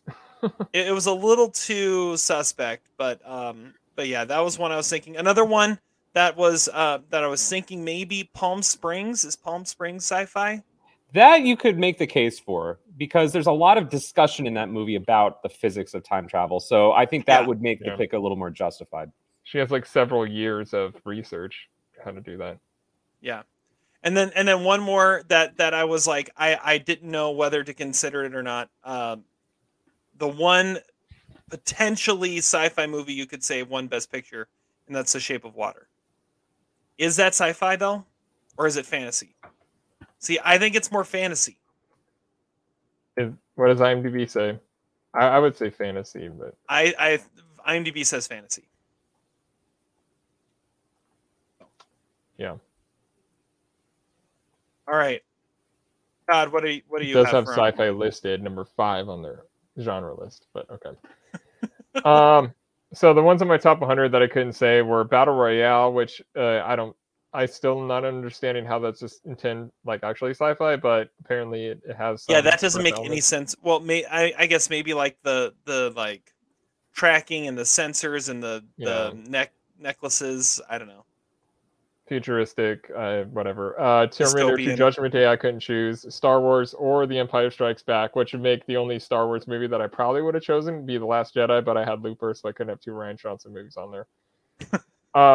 Plus they both would have been from the 2010s. I also was considering Planet Terror, Gattaca. Oh, Planet Terror is a great call. Aliens, because Aliens is better than Alien. Then there were like more subtle sci-fi, like Her and Take Shelter, and a really indie movie I really like called Sleep Dealer. And I also wanted to mention Frankie Fitz and Lester Burnham's favorite movie, Reanimator, because that is awesome. Maybe not deserving of this list, but it deserves to be on there. All right. Now let's try and guess Adam's list. I have no clue where he went with this. But 4 of the ones I had considered were ones on his top 100, so I had to change a whole lot of shit. Yeah. Well, and I texted him and said, did you, because this was a last minute change of saying you couldn't pick a top 100. So I texted him and said, did you pick top 100 movies? And he said, yes. And I said, well, either let me know that I need to tell everyone that or fix it. And he said, I'll fix it. So this was like a last minute switch for his list too. So that doesn't bode well for my list. Yeah. All right, Zach. I don't have Palm Springs on that list, but now I can't. Can I make it my William Howard Taft pick of his list? Sure. Okay, great. Number 5, I went with 2001, Out of Respect. Number 4, The Terminator. Number 3, Ex Machina. Number 2, Jurassic Park. And number 1, WALL-E. All right, I have number 1, The Wolfman from the 40s. Number 4, WALL-E. Number 3, The Force Awakens. Number 2, Jurassic Park. Number 1, The Terminator. I had number 5, The Terminator. Number 4, Tenet. Number 3, The Matrix. Ooh. Number 2, District 9. And number 1, Blade Runner 2049. All right. Oh. Here we go. Honorable mentions. He has Arrival, Ex Machina, Star Trek II, The Wrath of Khan, Eternal Sunshine of the Spotless Mind, The Fifth Element, and Dune. Like the Dune. Like 2020's Dune, yeah. All right. Number 5 from the 1960s, 2001: A Space Odyssey. All right. You got 3 stars. Out of respect. Number 4 from the 1990s, The Matrix. I got that one. Come on. I went with Jurassic Park. Come on. Too. Number 3 from the 2000s, Moon. Number 2 from the 1980s, The Terminator. And number 1 from the 2010s, Sealing Todd's Win, Blade Runner 2049. Yeah, I got 3. I think I got 1. And that was The Terminator. I forgot his love of Blade Runner 2049. It was his number one of that year. Yeah, I forgot about that completely. But yet somehow didn't make his top 100. Yeah. Bummer. Okay, so Todd wins. Todd gets to pick the next power rankings in a couple weeks. I have 36.5. Zach has 22, and Terry has 19. I'm almost into the 20s. All right, let's move on to trivia. Are you ready? Well, let's hope so. Oh, I forgot about this. John Voight is a slap in the face. This is going downhill quick. Trivia. And I won trivia, which means I'm hosting trivia. And I also got to assign you guys something to watch. And I assigned both of you the same thing to watch. So, let's hear about what you watched. Since Zach had to start Dune, Todd gets to start The Tomorrow War. Okay, The Tomorrow War is a movie from 2021, directed by Chris McKay. It is about time travelers from 2051 who come to the present day to tell people that they need help with this alien war that they are losing, and so they start drafting people into the future to help fight for the future and present and past of mankind, I guess. Chris Pratt is the star of the movie. He's a science teacher and a former Green Beret. He's named Dan. Betty Gilpin plays his wife. Yvonne Strahovski is Colonel Forrester, who's like the commander, sort of the human army. J.K. Simmons is Dan's father, who's this like total badass anti-government former Vietnam soldier. And the aliens are known as White Spikes, and they seemingly appeared into like 2048 and started executing like the human race, but we find out more about them as the movie goes along, I guess. It looks a lot like Terminator Salvation, I feel like, which is to say it looks really bad in the future and really fake, and it's like everything in the future, but it also is clearly remaking that franchise, which is clear because of like some things you've come to know about the characters that they're in the movie. Chris Pratt is fun to watch in movies, but I think he is really miscast here. This is an old Tom Cruise type of role. This is not a Chris Pratt role. This is like, Pratt is too goofy. This is like more of an Aaron Taylor Johnson kind of thing, where he would have made it more believable. Like, because Pratt takes away all the tension because he's just too goofy. He still thinks he's Star-Lord, like when he's making this. Or Andy. Is that his character in what? Parks and Rec. Parks and Rec. Okay, there we go. Well, Yvonne Strahovski, I was like, I think she's kind of amazing in this. She is like totally hardcore. I mean, I never thought she was an action star, but I think she could have some of those like Emily Blunt, Charlize Theron kind of roles, because I think she's pretty good in this. I mean, and like Edge of Tomorrow would be it has a lot of similarities with that because it's basically a video game and how the action scenes are shot. But I think the movie has a lot in common with that movie, I guess. It's interesting to see also that the movie has a lot of comedic actors in there. Even that one guy that she like gets caught with in Promising Young Woman is like a really main character in this, which I thought was strange. I'd never seen that guy in anything else, but I know that he's like a stand-up comic. And there's a lot of science in the movie, which I respect, but the action scenes are kind of boring. The sound mixing is way off. The action's way too loud. The dialogue's way too soft.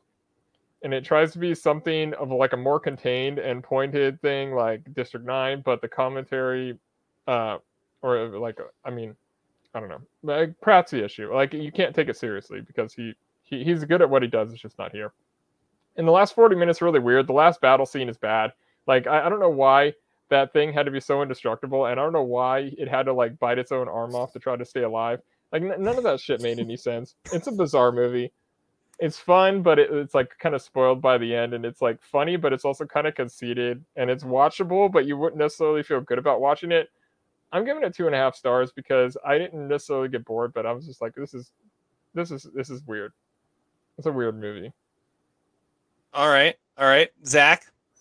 Okay, so when you assigned this, Terry, I was really upset. You know, I saw the cover of it, and I saw Chris Pratt was in it, and I also saw the running length, and I was like, what, does Terry just want to punish us? I mean, this is terrible. I don't know whether Terry is an evil genius or just a genius. This is an amazing movie. We should have talked about this instead of Dune. I wrote so many notes for this movie. I wrote 3 notes for Dune. I had like 30 notes for this movie. This movie is so fascinating. I have so many questions about it. First of all, the casting in this movie. How does this movie not have Michelle Rodriguez, Robin Wright Penn, and Anthony Mackie? And you know the exact roles I'm talking about for those actors. Yeah. How old is J.K. Simmons in this movie? He says he was in Nam. That must make him like 90 years old because this movie takes place in 2023, like those scenes. They're called the White Stripes.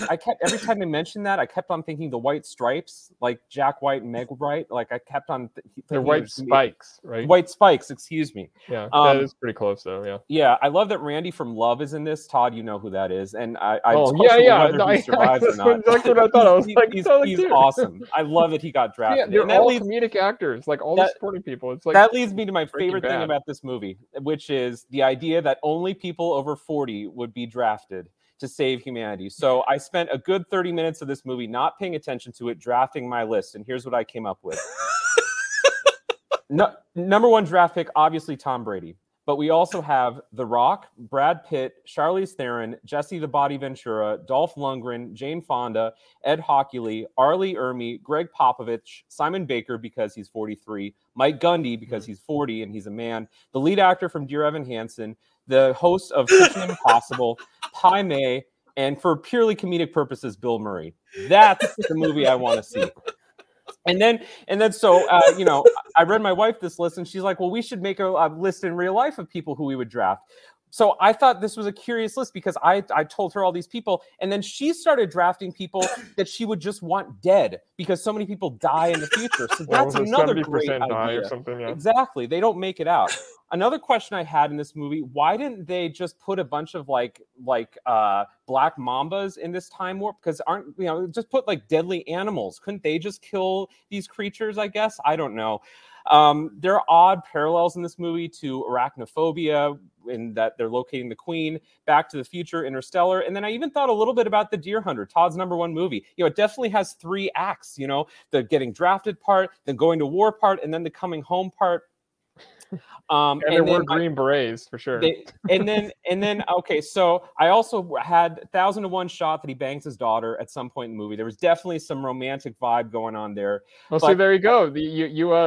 You just proved your point from earlier that there is another big budget Hollywood movie where that's an issue. Yeah, I think so.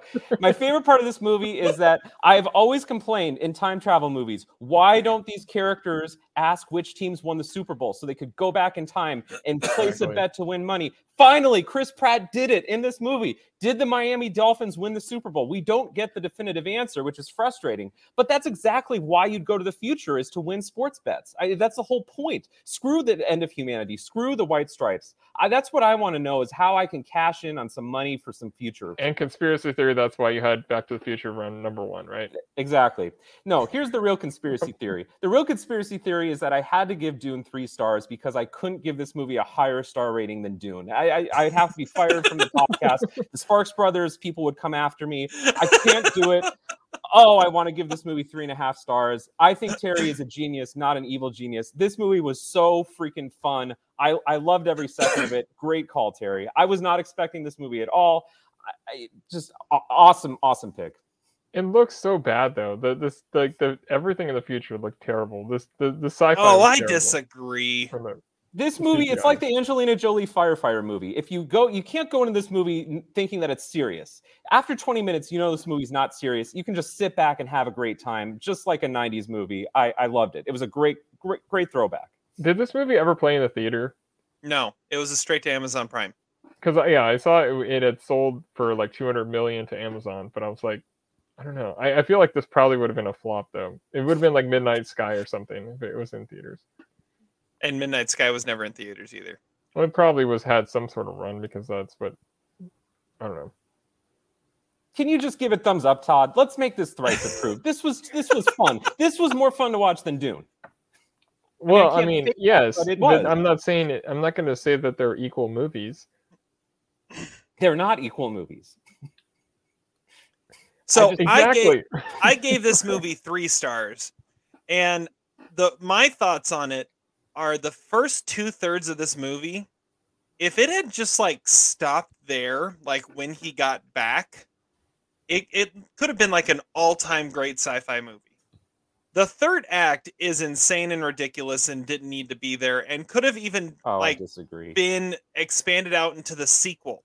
Like that should have just been the sequel. I disagree because then the daughter, he has to go back in time to save his daughter because then it turns into Back to the Future. And without that, we're missing the best Terry scene in the movie, which is the scene where he goes to his student and asks him about the history of volcanoes. You know that was your favorite scene. Yeah, because that was such a Terry scene. That was the dumbest scene in the movie. But not figured this out, but this one kid who likes volcanoes knows Martin, the secret. why didn't he go with them to Russia? It was like, why does this have to be the callback? Why does this have to be why that scene, the payoff for the scene in the beginning?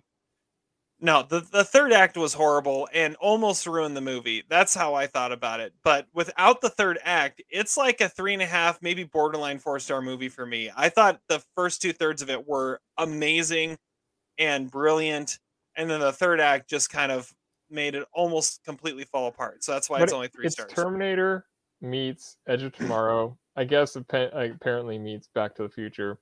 And the Deer Hunter. But it's almost as good as the Deer Hunter. Listen, I think we need to deep dive this movie at some point. I love this movie.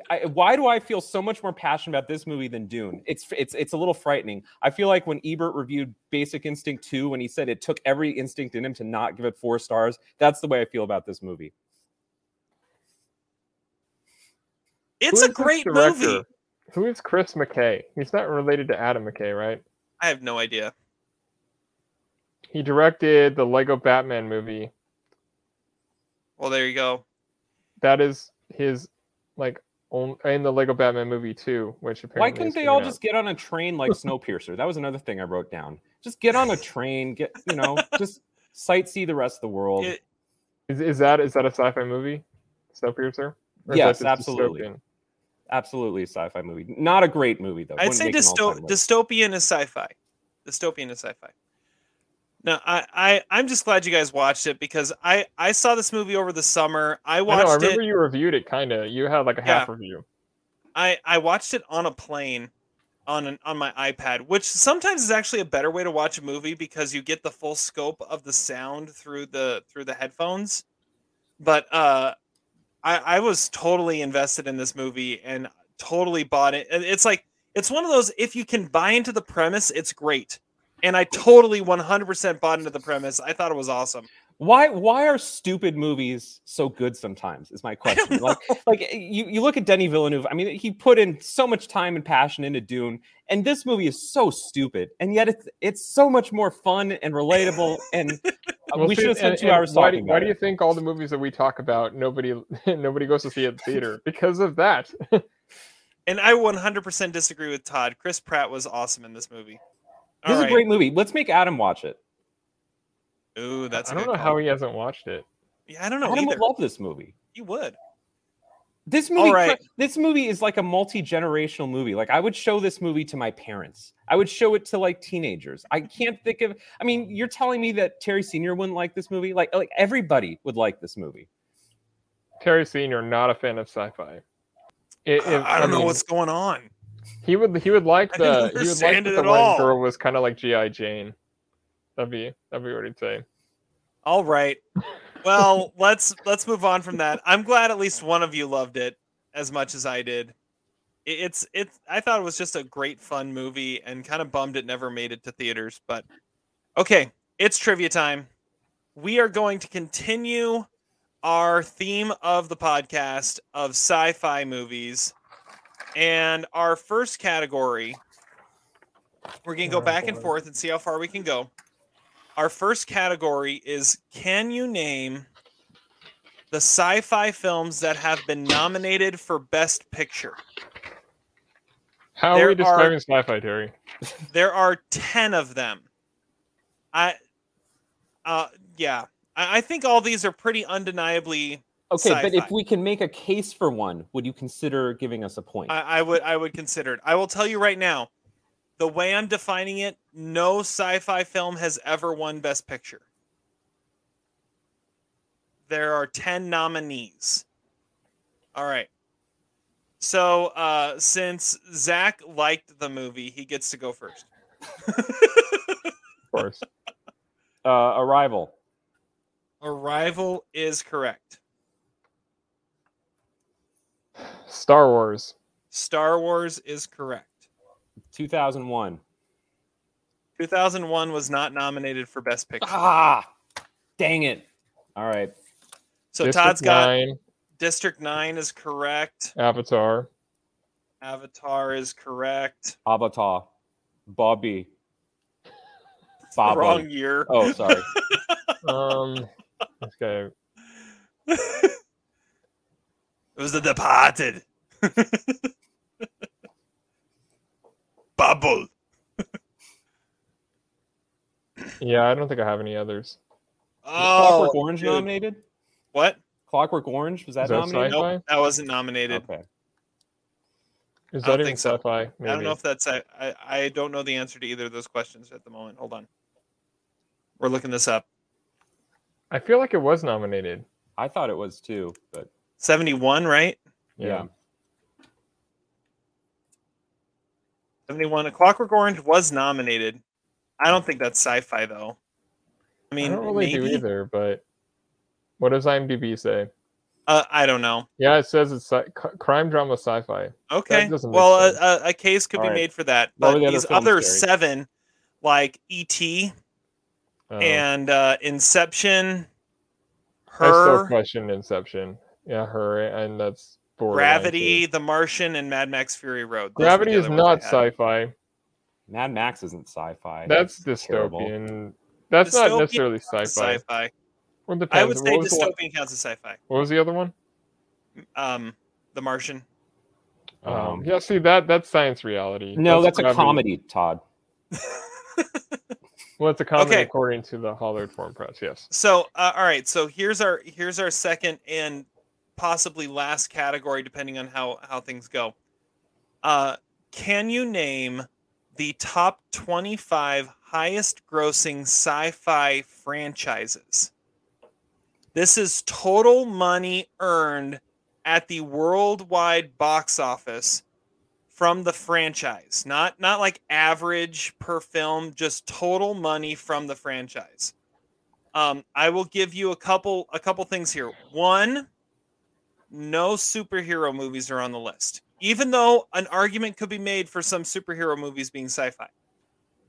Second, you have to have at least 2 movies to be considered a franchise. For example, Avatar would be on this list on its own, but it hasn't had a second film come out, so it's technically not a franchise yet. The number 25 on this list, the franchise has $280 million combined between all the movies in that franchise at the box office. So there's your threshold. 280 million is the bottom of the list. Okay. Todd, you get to go first. Star Wars. Star Wars is number 1 and has made $10 billion at the box office across 12 movies. Force Awakens, highest grossing. Yeah, Zach. it was totally worth that. Like what $4 million price that they put on that to sell to Disney. Yeah. Uh-huh. Star Trek. Star Trek is number 6 on the list. 2.2 billion across 13 movies. Star Trek Into Darkness, the highest grossing. Todd. Terminator. Terminator is number 8 on the list. 2.1 billion across 5 movies. Judgment Day is still the highest grossing. Zach. The Matrix. The Matrix is number 10 on the list. 1.7 billion across 3 movies, which will grow later this year. Matrix Reloaded, the highest grossing. Jurassic Park. Jurassic Park is number 2, $4.9 billion across Pretty 5 good. movies. Jurassic World, highest grossing. Alien. Alien is number 11 on the list, 1.6 billion across 8 movies. Prometheus, the highest grossing. Planet of the Apes. Planet of the Apes is number 7, Wow. 2.2 billion across 9 movies. Dawn of the Planet of the Apes, highest grossing. Not what I was expecting. So are you considering remakes to also be part of a franchise? I That would that would say make the Planet of the Apes 9. Yeah. yes. Oh, Okay. and there are potentially some overlaps depending on how on how it's been made. Okay, Back to the Future. Back to the Future is number 15 on the list, 970 million across the 3 films. The first one, highest grossing. I mean, they'll probably say Hunger Games. Hunger Games is number 4 on the list, 2.9 billion across 4 movies. Catching Fire is the highest grossing. Like I said, dystopian counts. King Kong. King Kong is not on the list because I don't think King Kong has ever had a sequel. It's just had remakes. It's had plenty of sequels, but like Kong versus the Kong versus stuff. But I guess I'm just wondering if it's considered, because I'm just thinking of the 2005 King Kong. Yeah, which never had a sequel. I am going to, for the sake of argument and to keep this going, because Todd's way ahead and I don't want you to get out, I'm going to give you one of them, and that is one that you would never get. The Monsterverse is number 12 on this list. 1.3 billion across 3 movies, which is Godzilla, Kong Skull Island, and Godzilla vs. Kong. Okay, and just to be clear, King Kong made $556 million in 2005. True, but it never had its own true sequel. It's just had remakes, which makes it not a franchise, I think, is what they're going with. But I'll give you the Monsterverse because Kong is involved in it. Todd. Does the animation count in this list? There are no animated franchises. I'm going to say Divergent. Divergent is number 17 with 765 million over 3 movies. Insurgent is the top grossing. The Maze Runner? Maze Runner is number 16. 949 million Nice across pull. 3 movies. Maze Runner is the first one, is the highest grossing. I have no idea. I don't have anything else. Todd's out. Zach? Yeah, Any more? only one else I had was X-Files, but I don't think that's going to make the list. X-Files, I don't think had more than one movie. No, and it did did not make the list. It had at least 1 sequel, if not 2 sequels. Well, it's not on the list. Okay. Okay. So Todd wins. Here's what you missed. Number 3 on the list is Transformers. That is not Hey, sci-fi. 4.8 billion across 7 movies. How about just the Godzilla franchise has made 2.3 billion across 36 movies. If you include, How is that not in the Monster franchise? like I said, there's some crossover here. So there's the Monsterverse, but Godzilla is its own thing too. So it'd be like counting Spider-Man, Far From Home as part of like Spider-Man and in the MCU or something. Yes. That's stupid. Yeah, I know. But like I told you, there was crossover. Anyways, number 9 is Men in Black. Number 13, Resident Evil. Number 14, Independence Day. That's the lowest one that's over $1 billion. And then you didn't get any from 18 to 25, which are Predator, Ghostbusters, Mad Max, Nutty Professor, Tron, Alien vs. Predator, Blade Runner, and Cloverfield. Alien versus Predator. But So not there are- Alien or Predator. There's Alien, there's Predator, but there have been 2 Alien versus Predator movies, so they counted it as its own franchise. Fantastic. I thought like Tron being up there was interesting. Men in Black is one you don't necessarily think of, but it's totally a good one to have on there. Okay, so Todd wins. But I did get the Maze Runner. I did get the Maze Runner. That was a good After That's all that Todd got matters. Divergent. I mean, yeah, he opened up a wormhole there. yeah, he did. He did. Yeah, there was no Ender's Game sequel, so I couldn't go with that. Exactly. All right. It is time to wrap this up with quote of the day. Strawberries. Not the cheese. Womack. With a little sex in it. Quote of the day. Todd, go for it. Well, I was going to quote my number 1 sci-fi movie, which is a part where I think it's the first time that Joseph Gordon-Levitt sees Bruce Willis, and he says, "Your face looks backwards." And I don't know why I wanted to quote that, but it's funny. It's a good one. And this way you would look at somebody who is your younger self or older self or something. All right, I'll go next. My quote is from my number one sci-fi film, Jurassic Park. And it's kind of a forgotten quote, but it's a great one because it involves Dr. Ian Malcolm, played by Jeff Goldblum. So John Hammond, played by Richard Attenborough, says, "All major theme parks have delays. When they opened Disneyland in 1956, nothing worked." And Dr. Malcolm goes, "Yeah, but John, if the Pirates of the Caribbean breaks down, the pirates don't eat the tourists." Yeah. Yeah. It's a great quote. It's a great line. And it's even better that it's Goldblum. So that was a horrible Goldblum impression, but I tried. Yeah. Zach? All right. My quote of the day comes from my number one sci-fi movie of this podcast, which is The Tomorrow War. And when I heard this line, I knew it had to be the quote of the day. It's when J.K. Simmons says, "I wish Stevie Nicks would show up in her birthday suit with a jar of pickles and a bottle of baby oil." I was honestly going to quote that if I remembered to write it down when I was watching it. It's a classic. This is Academy Award worthy writing. This is an amazing screenplay. Chris McKay, MVP of this podcast. And that's it's even way better than that it's Adam McKay, J.K. his brother. Simmons. And